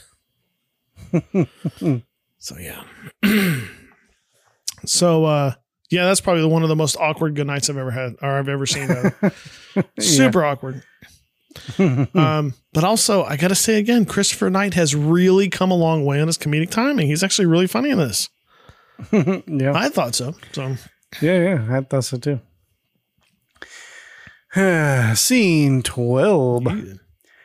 Inside Sandra's house, we see the girls walk in and sit on the couch. Sandra turns to Linda and says, "That was a really strange evening." Linda asks, "Did you catch that funny mustache on Phil?" Sandra says, "Did I? It was practically everywhere but under his nose." How did Sandra catch it? She had her back to him. I don't know. Anyway, sorry, go ahead. Linda then channels Mike's bullshit detector and calls it like it was, saying, "I bet he wasn't 15 or 16 years old at the most." Sandra joining in, saying, "I'm sure his name isn't Phil either. I could swear I heard Greg call him Pete once. You know what? I think Greg has a brother named Peter. I'll bet that's who Phil was." Linda, now irritated at Greg, asks, "Why would Greg pull a gag like that?"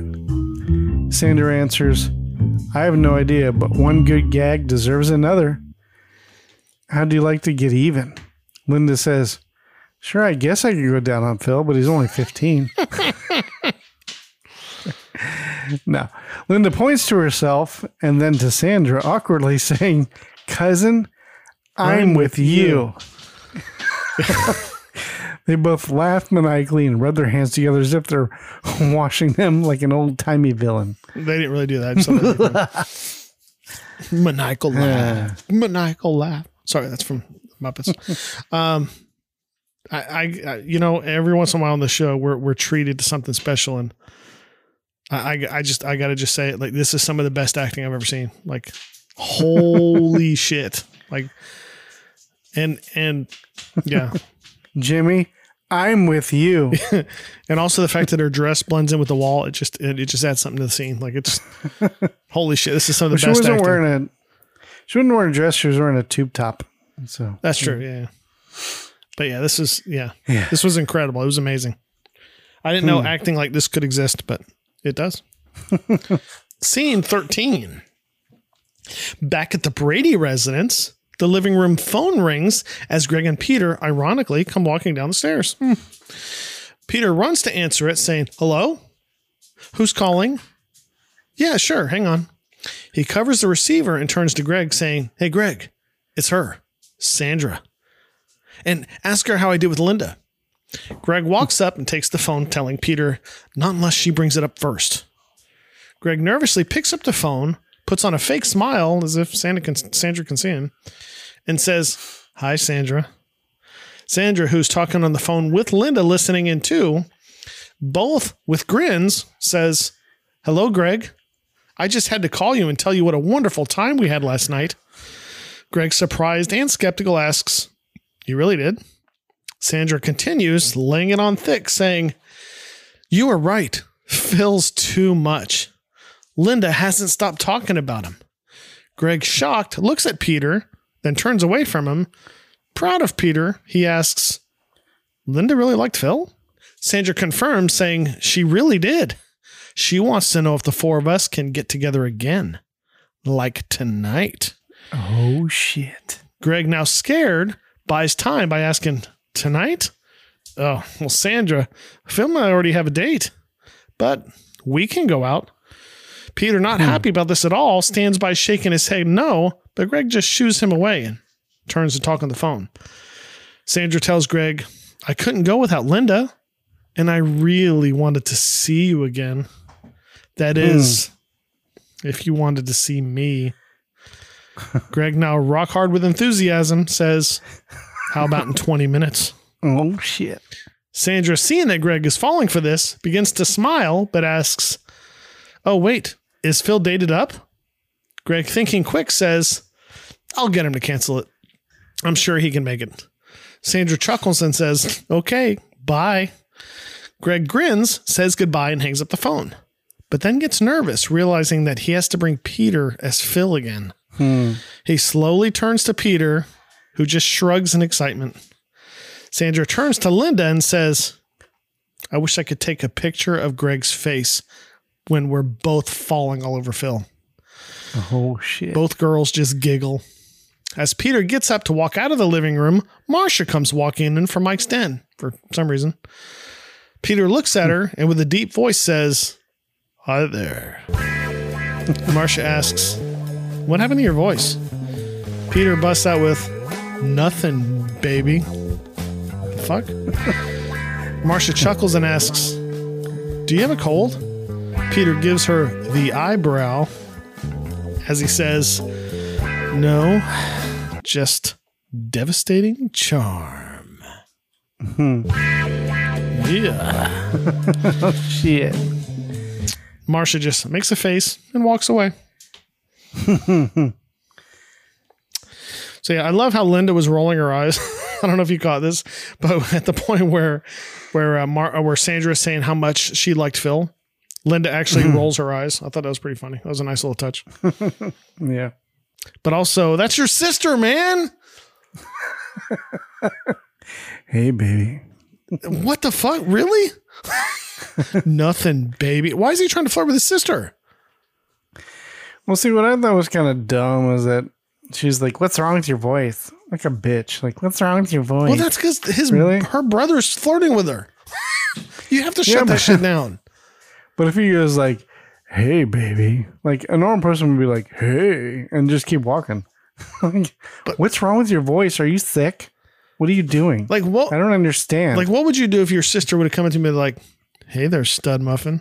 You'd be like, "The fuck? What is wrong with you? Like, I'm your brother. Like, what the hell?" Like, I would probably do that to your sister. I'm not even related to her.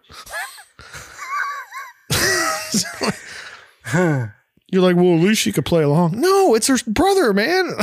She shouldn't play well. She needs to shoot that shit down.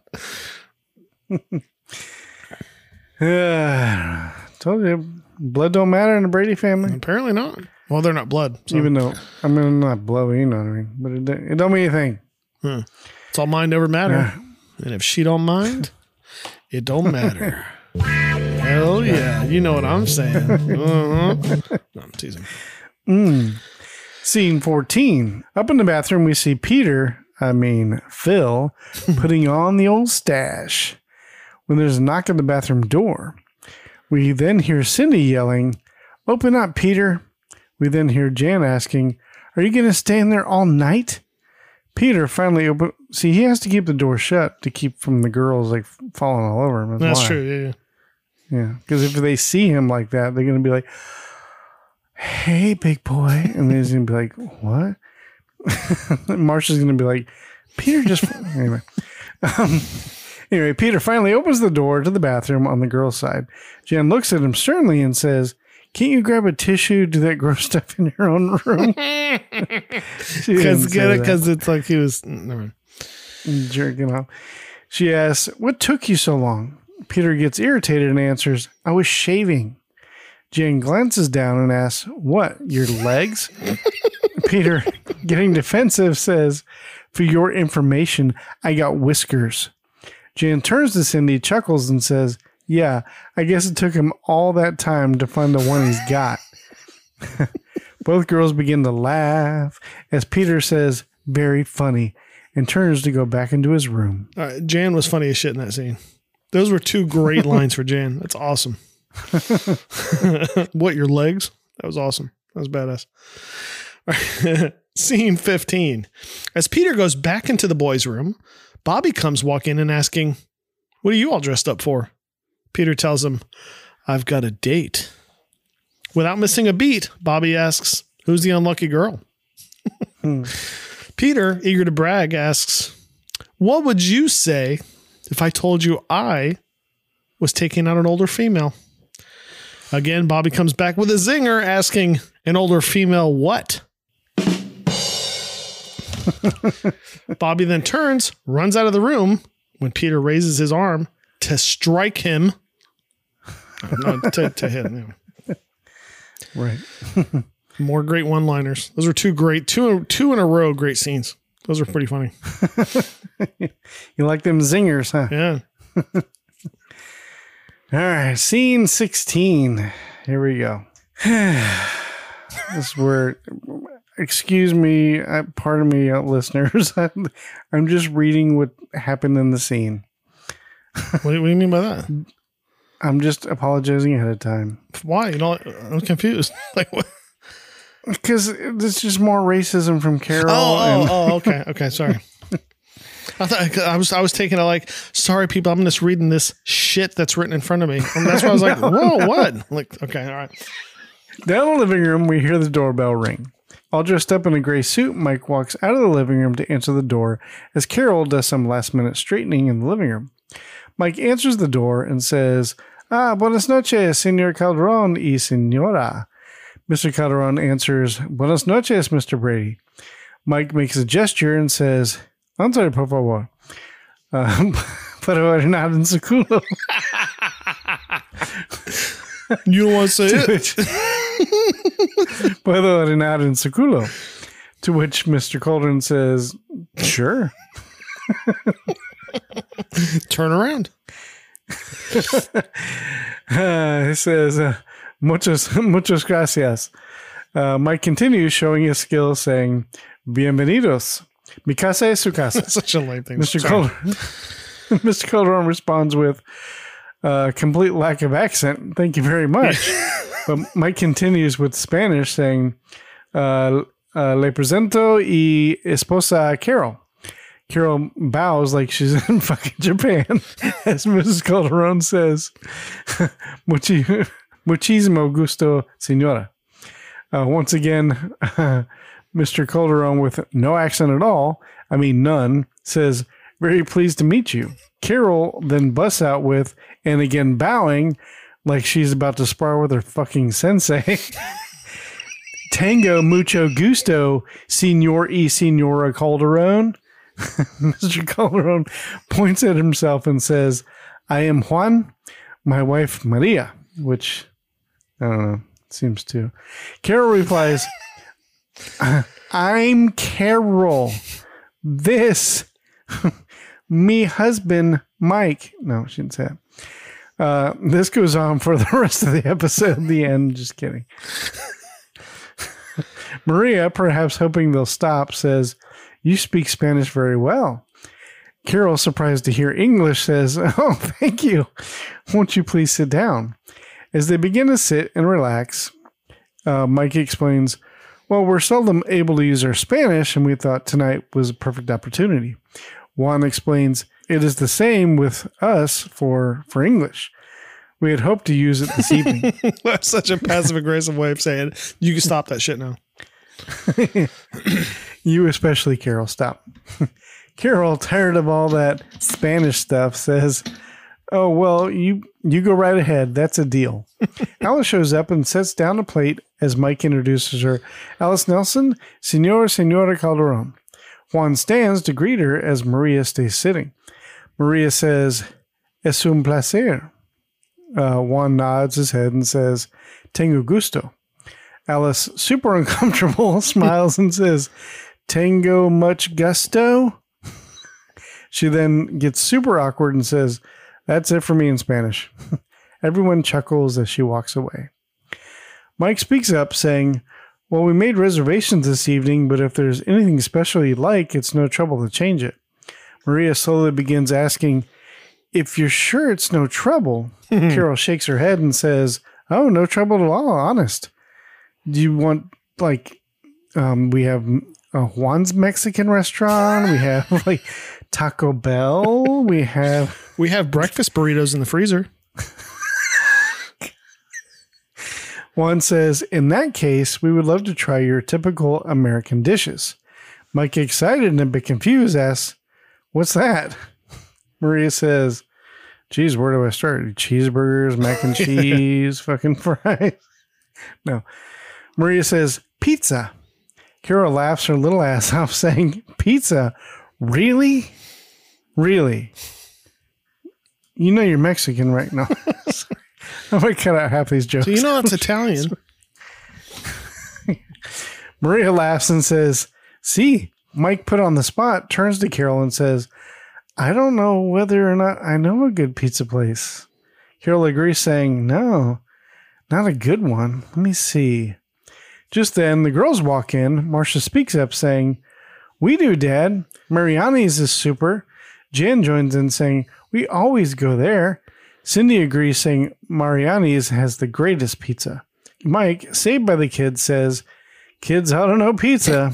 These are our daughters, Marcia, Cindy, and Jan, Senor and Senora Calderon. Juan once again stands, turns to the girls, and says, tengo gusto. Marcia replies, I hope you enjoy your stay here in town. Juan replies, oh, muchas gracias. Soon, the girls all say nice to meet you and run back upstairs. Juan gestures to the girls, turns to Mike and says, you have the most charming daughters. Maria speaks up, saying, Juan says the children reflect their parents. Carol, of course, takes the credit first, saying, thank you. We were reflected 3 more times with sons. Everyone just laughs. Mike continues, saying, they're out tonight. Well, if it's pizza you want, it's pizza you shall have. So basically they're like, fuck Bobby. Bobby don't need to meet anybody. Bobby ain't with Greg and Peter. Nope. Fuck Bobby. Even Alice got introduced. but they're like, fuck Bobby. You don't need to be introduced. It almost sounds like Robert Reed may have spoke Spanish because he just has more of an accent than Carol does. He was good with it. This has to be one of the cringiest scenes in all of Brady Bunch. I don't know why, but this was cringy as hell watching this. Yeah. Maybe uncomfortable. Anyways, scene 17. We are now at not Marioni's, but according to the awning, Nino's. Yeah. So anyways, we see Peter flanked by Linda and Sandra, with Greg across the table alone. Peter is telling a story in a deep voice saying, well, I cut to the right. Then I cut to the left. Then I ran 100 yards for a touchdown. Linda leans into Peter close and says, "That's fantastic." Sandra joins in saying, "What a run, Phil." Greg, who's sitting alone eating a breadstick, says, "Yeah, too bad it all happened in his dream." Oh, burn. Sandra turns to Greg and says, "You're just jealous, Greg." Mm-hmm. Linda begins to giggle as she turns back to Peter. Peter just grins as he looks at Linda, then back at Sandra. Just then, the greeter shows Mike, Carol, Maria, and Juan to their table. When seeing the table, Mike says, "Oh, that's great." Maria looks around and says, "Isn't this charming? I know exactly what I want. One supersized pizza with, how you say, the works." Juan leans in and says, "Make that 2. Mike quips, "What's Spanish for heartburn?" Everyone just laughs. Back at the boys' table, Linda leans in close and Peter says, "Phil, you are fantastic." Sandra turns Peter's face to hers and says, "I've never kissed a fellow with a mustache before. Does it tickle my thighs?" No. Linda getting jealous says, "Well, you won't find out. Phil's with me." Sandra raises her voice saying, "Was with you?" Oh, shit. Greg just sits in disbelief. Peter speaks up saying, "Don't fight, girls. Then there's enough of me to go around." Greg begins thinking out loud saying, "I don't get this." Peter just grins and enjoys it. Peter's about to give some mustache rides. Hell yeah. So that was funny. After Mike says, "What's Spanish for heartburn?" Carol says, "Oh, Mike," like as if like, "Shut the fuck up. You're embarrassing me." Her Spanish ain't embarrassing her, but Mike saying dad jokes is. All right. Yeah. Why was Carol walking so close to Maria? Like she was walking as like, imagine you walking into to a Spanish, not Spanish. Imagine you walking into a pizza place, like showing Stevie Wonder where his table is. Like that's how she was walking with Maria. Like, why is she so close to her? Maybe she still thought she was in Japan where they had to walk like 10 feet behind the man. I'm surprised she didn't wear one of her kimonos. Scene 18. Back at Carol and Mike's table, Mike asks Juan, "I understand we're having a meeting tomorrow morning on the preliminary plans." Juan answers, "Yes, Mike. I wish to make a decision before we leave this weekend." Mike takes it in and says, Good. Juan then notices Peter at the table with the 2 girls hanging on him and gives him a strange look.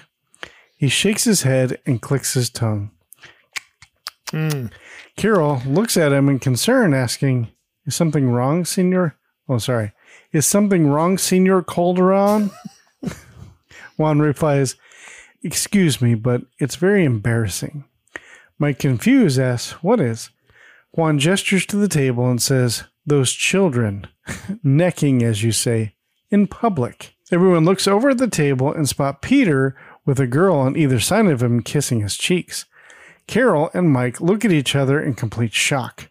Greg, at the other table, rolls his eyes, turns away and glances across the restaurant and locks eyes with Mike. Both of them look completely shocked to see each other. Greg yells out, "Pete!"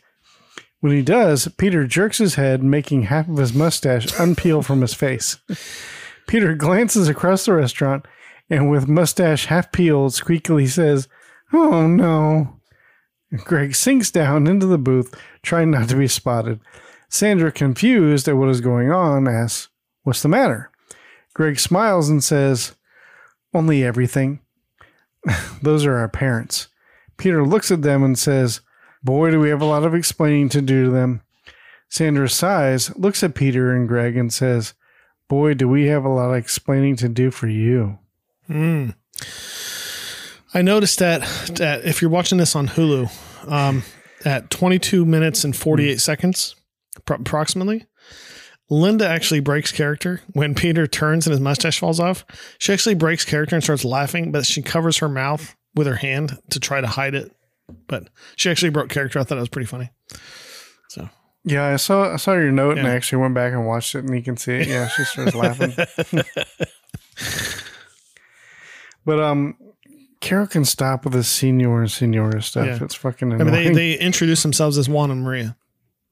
So at this point, it's still. I mean, that would be like, someone come in your house and say, "Good afternoon, Mr. Van Sickle," and you say, "No, just call me Tech." Oh, okay. Anyways, Mr. Van Sickle. It's like, okay, cool. Like, you're not willing to make me comfortable. All right. Yeah, that gets annoying. All right. Scene 19. Back at the Brady house, in the family room, Greg is pacing around. He says, "I hope we didn't ruin Dad's deal with Mr. Calderon." Peter says, "Yeah, or our lives at home." Just then, Mike and Carol slowly walk into the room from the kitchen. Mike starts with a short and simple, "Hi," to which Greg replies with an equally short and simple, "Hi." Peter then gives out the same hi with Carol replying. Finally, Greg replying to Carol. Greg, feeling the tension building, asks, "How did it go with Mr. Calderon?" Mike explains, "Well, luckily we're still in business." Peter grins and says, "Oh, that's a relief." Greg smiles and says, "Good." Mike and Carol, who aren't smiling at all, says, "They didn't exactly approve of your X-rated behavior, but they did admire the way you and the girls told the truth." Greg, feeling bad and probably embarrassed, says, "We're really sorry about the whole thing." Peter pipes up saying, "Boy, I really learned something. 1, act your age. And 2, you don't try to be something you're not. And 3, Carol asks, yes.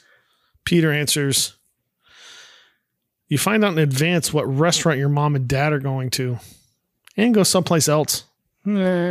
Peter laughs at his own joke, but is the only one laughing. Carol gives Mike a look, but Mike just keeps staring with his arms folded. Mike keeps attention as he turns to Carol, then slowly back at Peter, who gets nervous and clears his throat, as does Greg. Finally, Mike breaks and starts laughing, and soon they're all laughing. They all just laugh. They all just laugh. I swear Peter just doesn't get it sometimes, man. It's like, what world is he in? Because it's not the one that he's living in. You know what I mean? Like, why do they portray him like that? Like he's some kind of moron that doesn't understand what's going on around him. Like, well, somebody's got to play that role. He's like Rain Man. In a sitcom. He's like Rain Man. I don't know. All right, scene 20. Up in the girls' room, Cindy sits on the bed as Marcia does homework at the desk. Cindy gets up, walks over to the bathroom door, and says, "I wonder what's taking her so long."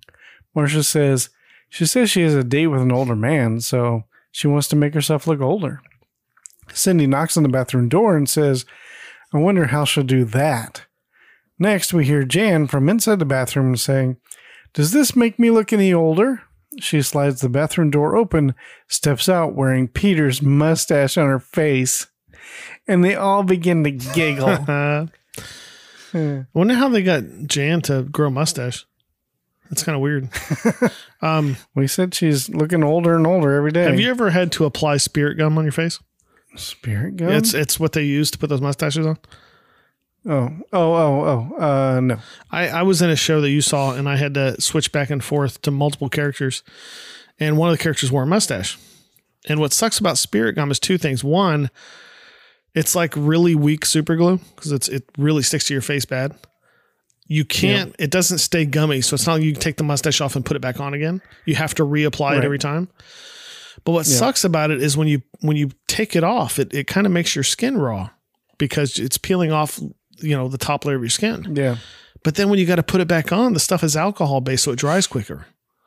And so I had a 3-week run, 4 shows per weekend. And by the end of the first weekend, my top lip was all red and raw. And then I had to apply spirit gum on it, which is alcohol based, which would burn really, really bad. And I had to do that 2 or 3 times per show. So it would heal by the end of the week. It'd start feeling better. And then I have to start doing it again. By the end of the weekend, it was actually starting to bleed. So that stuff sucks. You should have put some Carmex on it. Because then the mustache wouldn't stick. No, I meant like at night when you're not doing the show. That's right. That's the girly thing. I'm a man tech. No, you're not, because it burns. That's and that true. means It it's burned really working. bad. And And I was like, ouch, I ouch, love the ouchie, burn. ouchie. And I had Megan blow on it. So that's the end of the episode. That's the end of the episode. All right. That was a good one. But yeah, if any of you are really fans of this episode, go over and listen to the Brady Bros, because they kind of tell their side of this from behind the scenes. So I haven't listened to the whole thing, but I might now that I've seen the episode. All right. I have an email to read. Okay. Oh, stop. This is from Elena S. Nice. Mm-hmm. It says, I'm writing to say that I love your show so much. Aw. Thank you for the shout out in the all-time best episode. The subject was noses. I listen to your podcast while I run, which sometimes is hard because I'm laughing so much. I love when you edit in the hip hop songs. So hilarious. Bitches only turn up with their friends. I can't make this shit up, bitch. And then hold on, and this one too.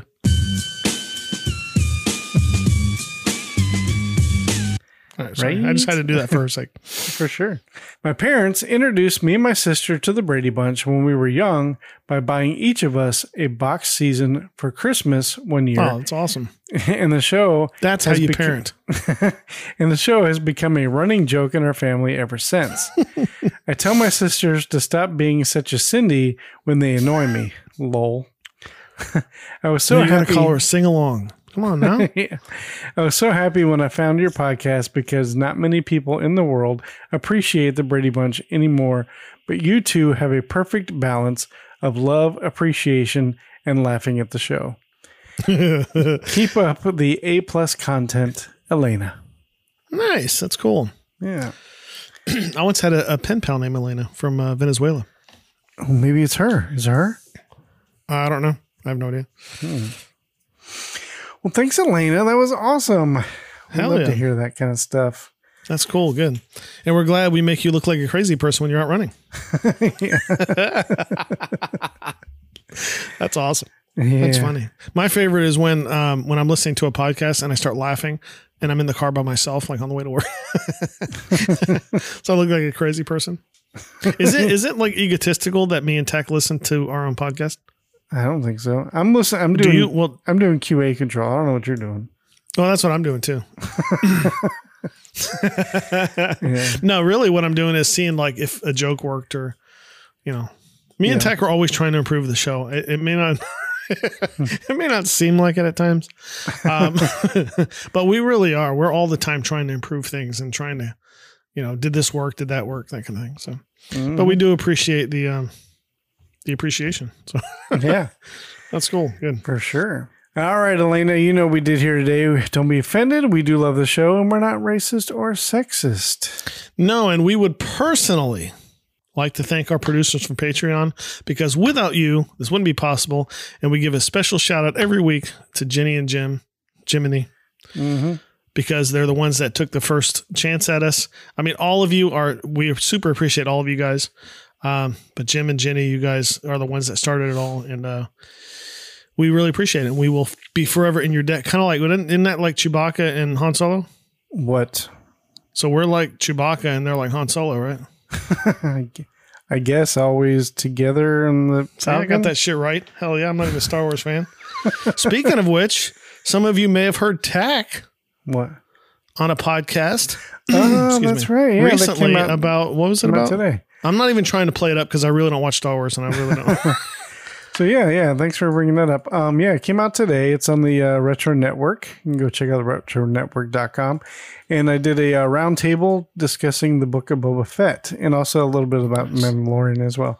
So it's me and a few other guys from a few other shows from the Retro Network. So go check it out. I'll listen to you guys reading books. That's cute. Yep. We read the entire Book You of Boba said Fett. Book of Boba Fett. You didn't say the TV show. You said the Well, I book. figured they would know. It's a new show on Disney Plus, and I'm not that dumb. No, that's cool. I started listening to it today. I haven't finished it yet, but wow. that's cool. Cool. Hell yeah. Some homework assignments, if you choose to accept them. Number one, right off the bat, check out the website. If you haven't done it already, we don't change it a whole lot. I don't know that we've ever changed it, to be quite honest with you. But Well, yeah, it's been a while. Yeah. But if you haven't already checked it, next time you're bored, maybe you're in the DMV, maybe you're in the bathroom. Just saying. Some people use their phone in the bathroom. Log on to www.everybodypodcast.com and just check things out. Mm-hmm. Or you can do a rate and review on Apple Podcasts, Podchaser, and CastBox. Tell 2 friends about the show, or if you don't like the show, you can tell 2 politicians. Or you can send... I just made that up off the top of my head. Or you can send an email to the show like Elena did and tell us how you like or really like the show at everybodypodcast@gmail.com. Join the Facebook group and join in the conversations and the fun at a Very Brady Facebook group. Mm-hmm. If you'd like to be a producer, check out the Patreon at patreon.com/everybradypodcast. Instagram at a Very Brady Podcast. Follow us on Facebook, and that's where you're going to get real updates if, we're going to be late in releasing an episode, what have you. Go check out the retronetwork.com. That's where you can see if you're like, man, I wish I could hear Tack on one more podcast. You can, because he was on a podcast in the Retro Network. So the way you get that, go onto the retronetwork.com or just go onto your podcast wherever you listen to it and type in the Retro Network. So yeah, go check out the Retro Network. Mm-hmm. Check out our TeePublic store for merch. The link is in the description of this episode. And speaking of which, do we have a status update for the contest t-shirt? The contest t-shirt is now complete and available right now on TeePublic. Go check it out. Box it like a boss. Boom. T-shirt. It was the contest winner, and she's going to be sent a free t-shirt. Oh, that's perfect. Good. So yeah, so go check it out now, and it's available right now. Perfect. Good. Send in the audio clips. Now, some of you may be sitting here, some of you newer listeners may be going, audio clips? Wait a minute. I didn't know we were supposed to send an audio clip. Maybe I should find another podcast. No, just hold your horses. Hold on. We're going to explain. Let's say you're listening to this episode, right? Let's say, okay, let's go ahead and talk specifically to Elena. So Elena, let's say let's say you're listening to the podcast and you think of an amusing anecdote or something with your siblings or your family.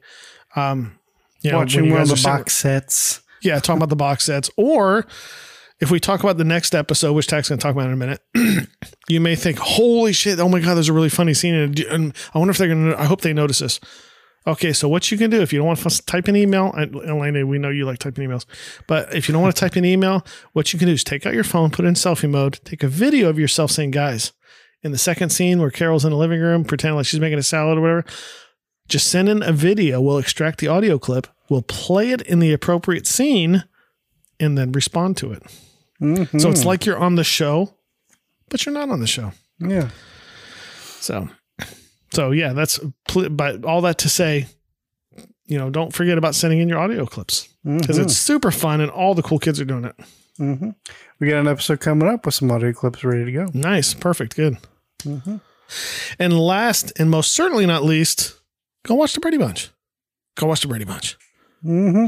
And right now, Tack is going to tell you how you can get started. Take it away, Tack. Sure. So the next one to watch on the next episode is season 5, episode 6, entitled Getting Greg's Goat.